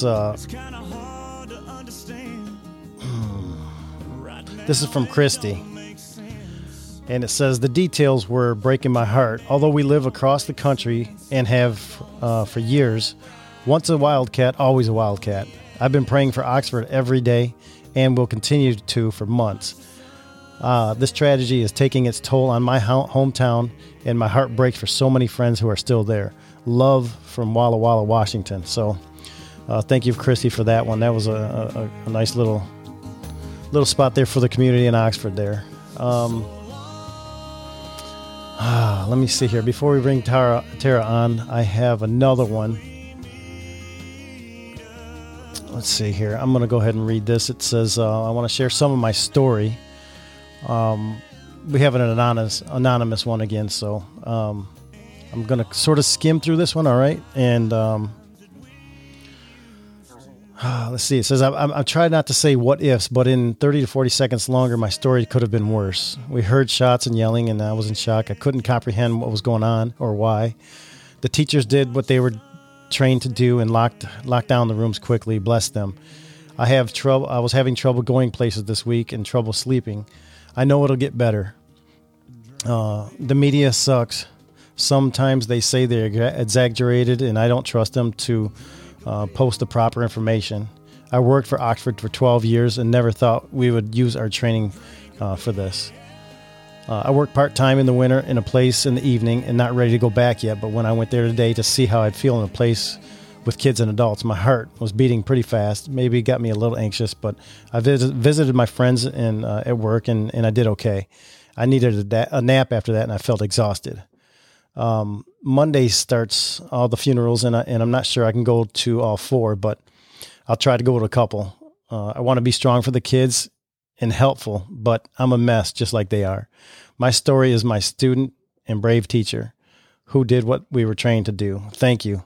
That was anonymous, and I replied to her, thank you so much for that. And just another great piece of input there from somebody else in the Oxford community. So thank you. And I think we have Tara. Are you on the line right now with Outcast? Yes, I am. How are you? Good. How are you? Oh, well, it's been a rough it's been a rough show. I mean, it's difficult, but it's how would you put it, Outcast? It's kind of it's therapeutic, correct? Well, it's therapeutic. It's emotionally draining, but at the same time, I have just been in awe of the wisdom and the discernment that people have brought to this. Every caller has had something inspiring. I mean, and they're all just them being themselves. They're inspiring, and they've all echoed the same sentiment that people in Oxford are just sticking together, and they plan on getting through this. But it's been trying. Right now, okay. So the phone calls we've been talking with people and things I've been reading, people are going through a lot of trauma, and that's what this all is. And Michelle was on earlier, and she gave us a nice big talk about the trauma, and I think what we need here, as the show starts to wind down, is, there are going to be so many emotions coming, but I know there's going to be long-term PTSD from this, and you have a lot of input on this subject, correct? Correct. I'm no expert by any means, but just coming from a ministry perspective, we've done a lot of training in active shooter training. We've done a lot of training through PTSD, trauma. We've trained a lot for situations in the workplace, in the schools, for trauma and immediate help. And first, I would just like to say thank you for inviting me to come on here with you guys and have the opportunity to just kind of allow the community to have a little bit of perspective so that we can hopefully help some of the adults who are also experiencing, even though many of them wasn't there at the time, the secondary trauma that can come to their household, as some of the moms have said, will come through their kids. And so that's causing a secondary trauma inside of the households, and even with their brothers and sisters and aunts, uncles, different people that wasn't even there. Just the thought of, someone being shot or something happened, or their friends or, friends of their family's children that are not here anymore can cause a lot of trauma. But it's also important to understand that not every one of these kids will have PTSD. Right. Even though it was very traumatic and the trauma came through, one of the examples that was given to us as we was in training was, you can have a car accident and a big truck can come and smash you and go flying up on the corner and the curb, and the car almost flip, and two people was in the car. One person can get out and just say, oh my gosh, this was crazy. I can't believe that just happened. We're good. We're fine. We're alive. Let's go get lunch, And the other person sitting there shaking violently, hysterical, and completely traumatized on it. And the other person's like, man, what's wrong with you? It's okay. We're good. We're still alive. And so it's kind of like we have to watch more of people's body language.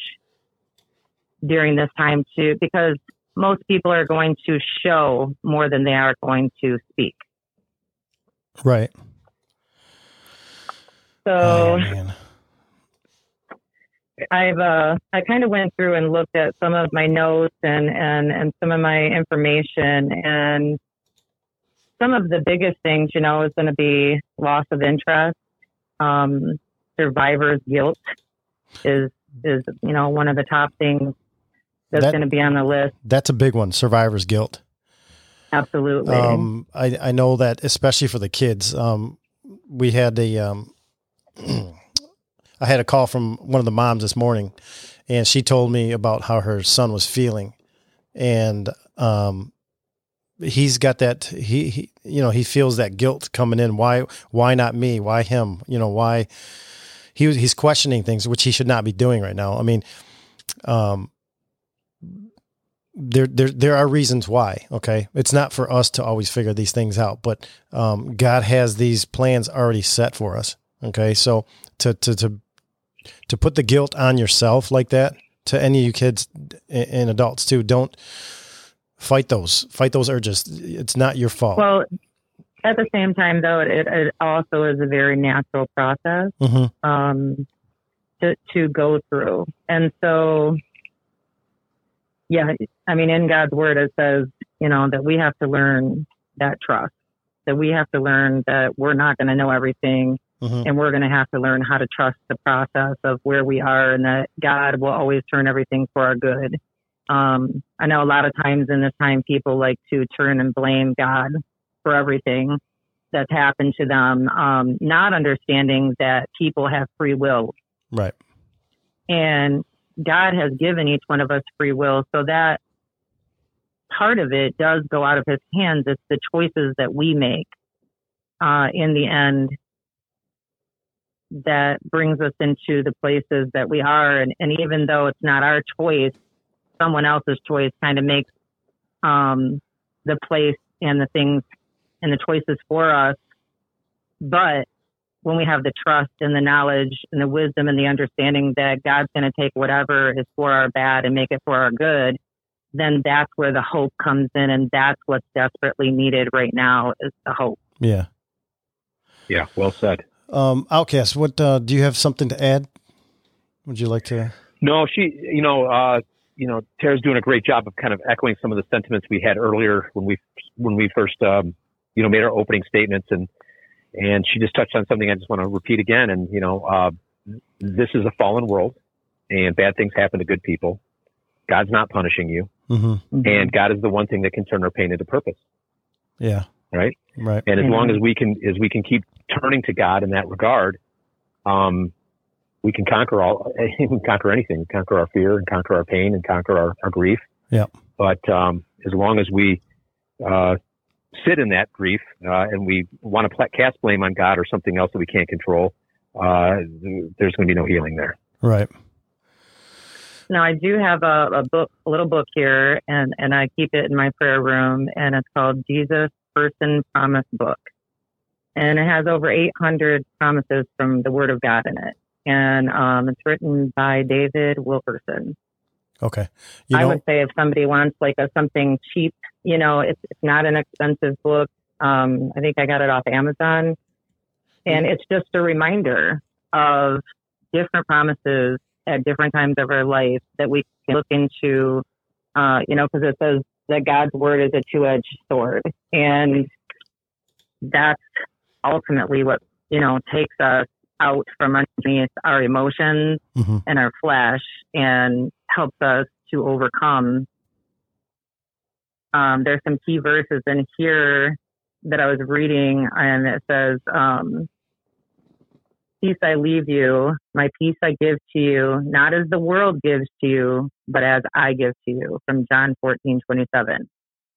That's important to remember. God can give us a different kind of peace, the peace beyond all understanding that nothing in this world can give to us. And in situations like this, that's the only thing that can help bring us into a place of peace where no one, their words, there's nothing that most people are going to be able to say or do to change what's happened or what the person is feeling emotionally, but God can bring that centered peace. Right. That's some good words right there. Amazing. Yeah, amazing there. The that book link that book you're talking about, if you can send me that the name after this call, okay. I want to put it into the description, the show notes here, so that people can search for it and maybe pick that up, because it's gonna, everything is gonna help, right? Talking, hugging, being together, reading books, reading the Bible, everything's gonna help for the coming weeks here. So if you want to send me that. Yep, I can send that right over to you. When we're done. Yep. I went over kind of a list of some of the things that people can watch for. That was the loss of interest, the survivor's guilt, fear, anxiety, anger, emotional detachment, nightmares, insomnia, outbursts, depression, but as well as some of the negative things that people could instantly review and see. There's also forgetfulness, agitation, very outgoing, overly happy, constantly smiling, acting like everything's great, while people kind of silently suffer. And this is one of the things that I've always related to myself after my daughter passed away. I had a lot of PTSD, and this song from Babyface was kind of like when he sung this part of it, which I kind of laughed because I thought you could probably relate with this since you're such a music buff. It just always hit me, and it was like a clown I put on a show. The pain is real, even if nobody knows. I'm dying inside, and nobody knows it but me. Oh, yeah. A lot of times, people, especially kids, they don't want to show that weakness. Well, even adults, they don't want to show the weakness. They don't want to show that there's anything wrong. They want to, kind of make like they're going over top of it. And this is an important time for us to really take notice of the actions of someone instead of what they say. It's perfectly normal to not feel normal at this time. No one should feel normal at this time. Right. And we have to normalize that for everyone. Like they said out there on Friday night, this is something that Oxford has never experienced. This is something new to everyone. Nothing like this has ever happened before. So we have to help make this normal to not feel normal. Help people to understand that reaching out is not a weakness, that this is normal not to feel like this. Allow feelings without judgment, because every person's going to experience trauma different. Like I put in, with the car accident. Yeah. It's something that every person's going to experience it different. They're going to show it differently. They're going to have different timelines. Some people might be over the trauma in a month. Some people may not even feel like they're in trauma at all. They'll say, hey, you know what? We lived, we're good. I'm ready to live again. I'm fine. Everything's fine. Some people may just be hiding it. Some people may need to talk about it constantly every day until they can start to move past it. Some people might not want to talk about it at all. And in that part, it's very important too, that we don't push people who are not ready to talk about it, to not push them into talking about it, because that can be just as damaging to them, right, as the situation. Wow. Outcast, what do you want to ask her or add? No, I don't have a lot to. I mean, she's hitting it out of the park. It just makes sense. It's just I'm just listening because I've never lost a child. I've had to deal with grief of loss of loved ones. And I get it, but this is out of my jurisdiction, and just to listen to the knowledge that she's bringing here is very enlightening, and I think it's going to be very helpful for people to hear this. Yeah, people, when you I have seen that. I've been in situations where I've seen people grieve in really unusual ways. I had a situation where a friend, his wife passed away, and he was trying to be funny. I was just like, what is going on here? But it's just how it is. People, their brains can't even process it sometimes. And, to convey God's love and be supportive no matter what, even if you don't understand how somebody's processing it, is going to be the best bet. You know, love conquers all. Yeah. In this. Absolutely. After my daughter passed away, I was numb for a very long time. And then when the numbness started to wear off, it was covered with either a very high end of, the overly joy, the overly everything. I didn't want anybody discussing or talking to me about anything for a long period of time. And if someone tried to, a lot of times they was met with the exact same high end of aggression, right. of anger, of, the pain was either turned into where I was covering with jokes or else just raw anger. Yeah. There was no in between. Wow. Yeah, it's completely understandable. And I'm sure a lot of the parents are going to be going through this week, in the months to come too, as people move along. Yeah, go ahead. Yeah. And Tara, since you bring such a high level of personal experience combined with, an amazing spiritual groundedness, is there anything else that you really want to convey to people out there in this process that maybe not as equipped at this point in life as you are to handle this? I mean, is there any sage wisdom that you have? There's just no wrong or right answers in this. Like I said, everybody's going to experience things differently. I mean, I wish that I had more guidance. To be honest, I lost a child at a very young age. At 30, my dad was murdered. I have experienced a drastic amount of loss, which is why I think God called me into the chaplaincy area to be able to help families, to be able to help grieving parents, to help people with different types of losses. The most important part is just really being able to reach out, to have those people that you can find that trust with. I mean, honestly, during those times, I couldn't even trust God. I couldn't trust anyone. Yep. I didn't feel like anyone could relate with me. And these are all things that are just kind of lies that I, believe that the enemy just brings us into there, because what's more than separation where God can take you into a place, where you're in a church or you're with spiritual leaders or you're with different people. You become stronger when the enemy takes and separates you and brings you to a place of solitude where you're alone and by yourself. You're much more vulnerable to fall into the drug use, to fall into depression, to fall into alcohol, to fall into many different other paths, which, I did when after I lost my daughter, I started drinking a lot. I used to say I rocked myself to the sleep at the bottom of the bottle every night. And it was by the grace of God that I was pulled back out of that without having severe consequences.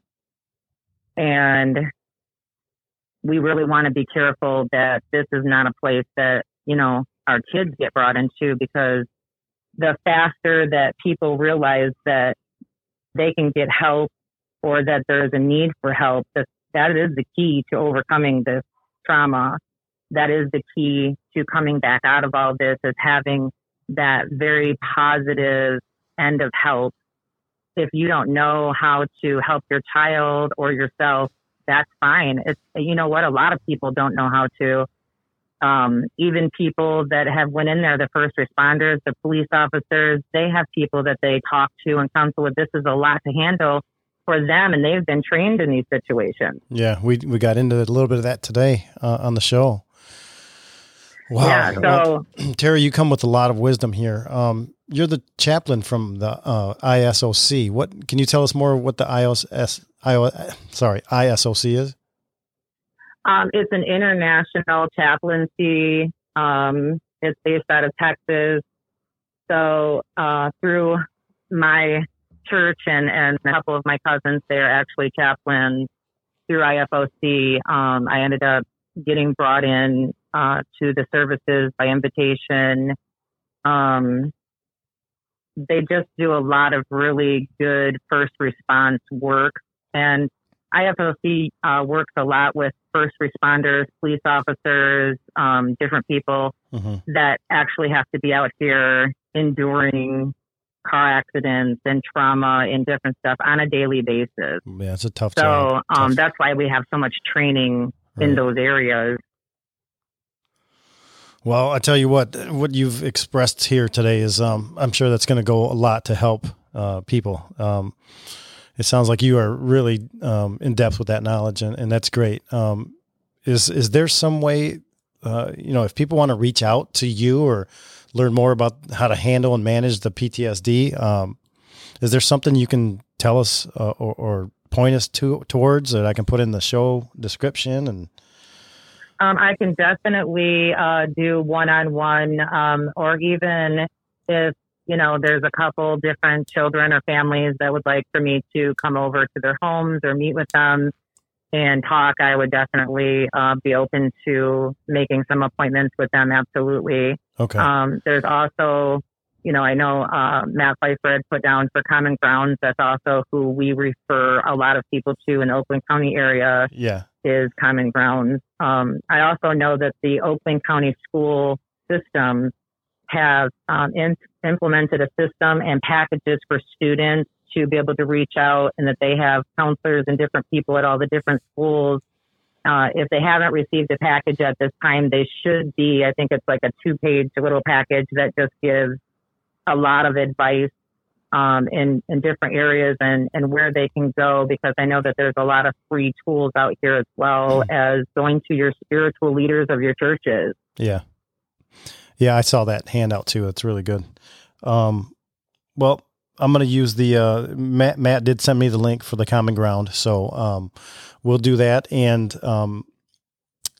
I want to put something, if they want to connect with you, why don't you send me a link to that too, that I can put in the description. And people, if you want to look up in this chat with somebody who knows how to handle these type of PTSD things. Tara, it sounds like you are, in the right place. I think God put you in the right place for a reason. And, I allowed PTSD to pretty much, without going into craziness, the short version is we started to experience secondary trauma basically through my parents growing up. At 7, my dad shot himself in front of all of us, and he ended up living, but, we got further into teenage years. I had 2 of my friends commit suicide. I was 13, 14 years old. And then at 19, I lost my daughter. And at 30, my dad was murdered. So there was a lot of trauma. Wow. That was never dealt with ever. I can't even imagine. It was always covered. Yeah. You just had to soldier on. That's how we all made it. We just soldiered on, and we just kept going and going and going. So you do learn how to live life on this alternate level of normal, which is very high. Mm-hmm. And that's what most of our police officers and different first responders, they live on that high. But it's not normal for other people. Yeah. And when normal really comes for somebody that's not used to normal, then that feels very unnatural and unnormal. And I had to relearn and reinvent myself through the Word of God, through His peace, through His love, through finding out who I am through Him instead of who I was in this world. And that's what changed my life. But that didn't come until I was 30 when my dad passed away. And he was murdered. That I think that's when God really called me back into his place, and that would be my advice to people.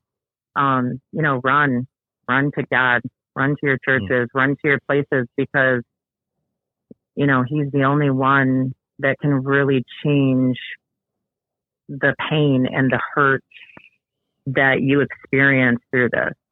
Wow. Very good words. You've been through a ton, and, I'm in awe of what you've been through. Yeah. I know other people that seem like they've had everything heaped on them. but this testimonial takes the cake. And the fact that you found your way to God in this process is just remarkable. Yeah. I mean, I know what he's done in my life, and I haven't endured a fraction of what you've endured. And I don't know. I mean, it's an incredible testimonial. And do you ever feel like God has put you, like, do you ever feel like everything has been conditioning you so you can be there to help other people? Like my devotional one day said, you know, the adversity that I've given you is what teaches you your patience, right? Absolutely. I mean, you look back in hindsight and you just say, look, this culmination of pain has helped me to be a warrior. I mean, because obviously you're an extremely strong person. Yeah. I definitely say I'm a David. That's good. We need more Davids. And the world is your Goliath, right? Yeah. Yeah. Wow. And, you know, and it's funny because people look at me and they, when I do give a testimony or something that I've been through, they're like, I thought you really was born with a silver spoon in your mouth. I would have never guessed in a million years. And I was like, isn't God good that I don't look what I went through? Yeah, that's good. Because that'd be pretty rough. Well, no, the story you told us, it's a beautiful thing. And, you know, I think what you're going to be able to do is help people. And your wise words coming from you. And I want to thank you, Tara, for being on the show and bringing all this to us. I mean, this is great. I think it's going to help a lot. And, you know, the Spirit of God is high in today's show. Wow. I'm amazed by what's going on during the show. Outcast, any party? Yeah, Tara, I just want to tell Tara, I think Jesse and I are a little bit emotionally tapped at this point, but when you go back and listen to this full episode, you're going to be amazed at how everything you're talking about ties in directly. It's like, It's kind of like the more I learn about the Bible and the world, the more I find out everything is interconnected. This episode is completely interconnected with people's experiences and the things that they have to say. So yeah, I know you're going to really love hearing the first part of this, but you are an amazing capstone to what we've been talking about. Yeah, I want to thank you again, Tara. That's like he said. Thank you. Listen to this, and you're going to be amazed at what happened today. I'm just emotionally spent here. Well, that's how we know that God's in full control, right? Is when you have different people from different places that never speak to each other, and they all kind of tap in and they come to the same place. It's like, you know that the Holy Spirit has guided and led you to the place that you are, and that's where the trust is built. Yeah. Tara, it's funny. I've been like teary-eyed throughout this whole recording of this episode, and that's how I know that there's the Holy Spirit in the room, you know. Yeah. And it's just remarkable. The thing, I just lost my train of thought there, but it's been a taxing thing. I feel sapped, like God has been moving through this whole thing. Yeah. It's amazing. Yeah. Well, God is amazing. There's no way that I would want to go back. And like you said, when I've looked back, I do have an understanding now, being older and just going through the training that I've been through and listening to everything. And I've been working on myself for 17 years now since I started this journey. And I tell people, you know, the one thing in life is that you have to realize is never stop learning. Every day, for till the day that you die, You're never going to stop learning. You're never going to stop growing in God. And I'm amazed by His works every single day in the people that I meet, in the stories that I hear, and in the miracles that I've actually seen Him do. And I mean, one of the miracles that I've seen Him do was on Friday night downtown Oxford. I was in awe of the amount of people that was there. You know, they say it takes a village to raise a child. Well, it's going to take a village to heal these children too. Yep. And the village really, I'm from every village, from Lapeer to Clarkson to Lake Orion, all the way around. Everybody just showed up and showed there. And I could just really feel God moving through that whole crowd on Friday night. It was absolutely amazing. Yeah. Well, again, thanks for the words. You've really touched some really important points here. So, Tara, Outcast, you want any parting words with her before we No, go? Okay. I don't think so. I think, like I said, Tara was the perfect capstone to a message. It's funny because she just did it again. What you just said, Tara, that was a reoccurring theme throughout the night too, as people were calling in. They just kept talking about the community and people, giving to one another by being supportive or whatever it takes. That was the reoccurring theme. Instead of like succumbing to the grief, succumbing to the pain, rather go outward and put your faith into action and put love out there. And then that's the key to conquering something as awful as this. Yep. And it doesn't even matter if someone believes in God or if they don't believe in God. At this time, it just matters what can we do for each other. If somebody even wanted to contact me, even if they don't believe in God or if they believe in a different God, it doesn't matter. We're here to help, regardless of their religious beliefs or none. That part, of course, I'm 100% for Jesus, but it doesn't mean that I would never turn someone away that doesn't believe in him. We have to be the light regardless of someone else's choices or thoughts or processes. At this point, we just need to be a help in the dark.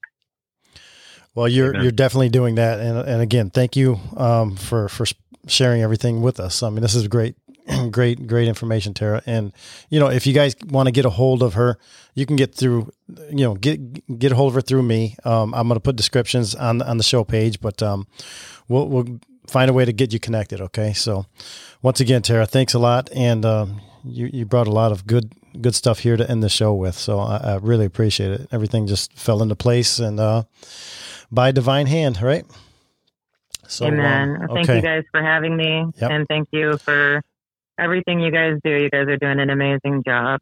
Thank you. We're enjoying it. And, we're just helping to spread the healing right now. So thanks a lot. Okay. We'll talk to you at a different point, I'm sure.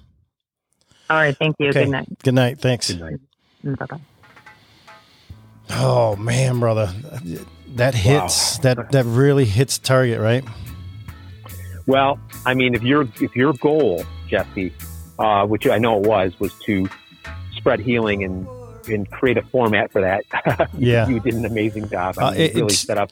That was just my idea, but I think it just keeps happening. Everything is coming together it seems seemingly on its own. It's just falling into place. Well, it's strange. We keep praying before each episode. I think it's going to go this way. Yeah. Right? Before we end here, I want to talk about this because this is pretty very important. Now, Tate Myre, he was the number 42, the football player over there at Oxford. We talked earlier. I told you about Michigan, University of Michigan. On their uniforms, they put these patches on for their Big Ten championship game last night. Yeah. And they put TM for Tate Myre, his number 42, and then 4 little hearts underneath on this patch. Okay. Wow. And cool that they did that. Yeah, it's the shape of Oxford's Block O, meant to honor all victims, survivors, and community members, right? The TM and the 42 pay tribute to football player Tate Myre. Tate, Hana, St. Juliana, Madisyn, Baldwin, and Justin Shilling, whose lives were senselessly lost earlier this week, are represented by 4 blue hearts. We're proud to represent the state of Michigan and all of its communities. Oxford is Oxford strong and Michigan strong. So that was great. And also there is a Tate Myre Memorial Scholarship Fund. The Myre family established a scholarship fund in Tate's name. The scholarship will be an endowed scholarship where funds will be used each year to help graduates of Oxford High School offset the cost of college tuition. This will allow Tate and his family to continue to support the Oxford community for the years to come and create some good in the wake of his tragedy. And you can donate there at cfound.org. That's the letter C and then found, cfound.org. That's the Community Foundation of Greater Rochester. I'm going to put that link into the show. Okay, so you guys, if you want to be part of that, you can do that. So now, Jesse, for our listeners who might not be familiar with the story, was it Tate was the football player that actually made an attempt to disarm the shooter? Yeah, yep. He was. Okay. There's evidence there that he was heading towards the towards the danger, and he went there and in his bravery, and he tried to do what he could do. Another thing before we end here, I told you about this game last night, right? The Michigan game. Yeah. And okay, so he's number 42. And he had three, other than him, there were three other, I call them Oxford's Angels, right? Three other students. The score of the game last night was 42, Michigan, to 3, Iowa. I don't know how to relate, how to even say anything, but 42-3. It just, it's almost like everything just kind of fell into place again. It's just very, oh man, it's happening to us every week, isn't it? I mean, the way things are coming together. Oh, brother. We actually, this is our longest show. We ran way over. I'm not mad about it. I'm not worried about it, but like you said earlier, I'm drained. I'm mentally drained right now. Me too. I'm ready for dinner. Yeah. Do you have any parting words before we go? No, just that God is good, and it warms my heart to listen to all these people from the community, from Oxford, and how they're so grounded in their faith in this adversity, and that's all you could ask for, because I've watched people wallow around in their pain and be too stubborn to turn to the Lord, and it just seems to compound and get worse. Yeah, I hear you. And just hear like these people that you talk to, their head and their heart is in the right place, and it's encouraging. Yeah, same sentiments here. I didn't know how I really wanted to end the show and everything, but I think that the show ends itself. I think with the show Oxford's Angels, the healing show here, I feel like we did everything we could to get, put out the good word and help, and hopefully it does that. So. It's not our typical show format, and that's okay. And I don't want to plug any of that stuff, but I'm just going to let you guys know I'm putting all the description links and everything that we talked about today that I got from everybody. I'm going to put them in the show notes. And if you want to, read the show notes of where you're listening to, do that. And if you can't find it, I'm available through email. It's info@jessejames.com. That's JAYMZ. So it's going to be a tough week, but we're going to get through it, everybody. So I just want to say thanks for listening to the show. I'm Jesse James. He's Outcast. And as you go through this week, remember to, hold on to those loved ones and don't let anybody slip through the cracks. It's going to take everybody to get through this together. And I think that's the biggest thing. Outcasts, how about you? I think you nailed it. I think it's great. Lean with whatever adversity that you're going through. It may not be this might not be personal for you, but wherever you are, if you're listening, lean hard into God and seek His wisdom and His love, and everything else will fall in place. Perfect. Yeah, perfect.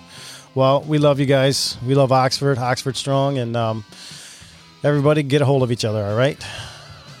We're going to see you next week on the Dangerous Info podcast. Love you guys.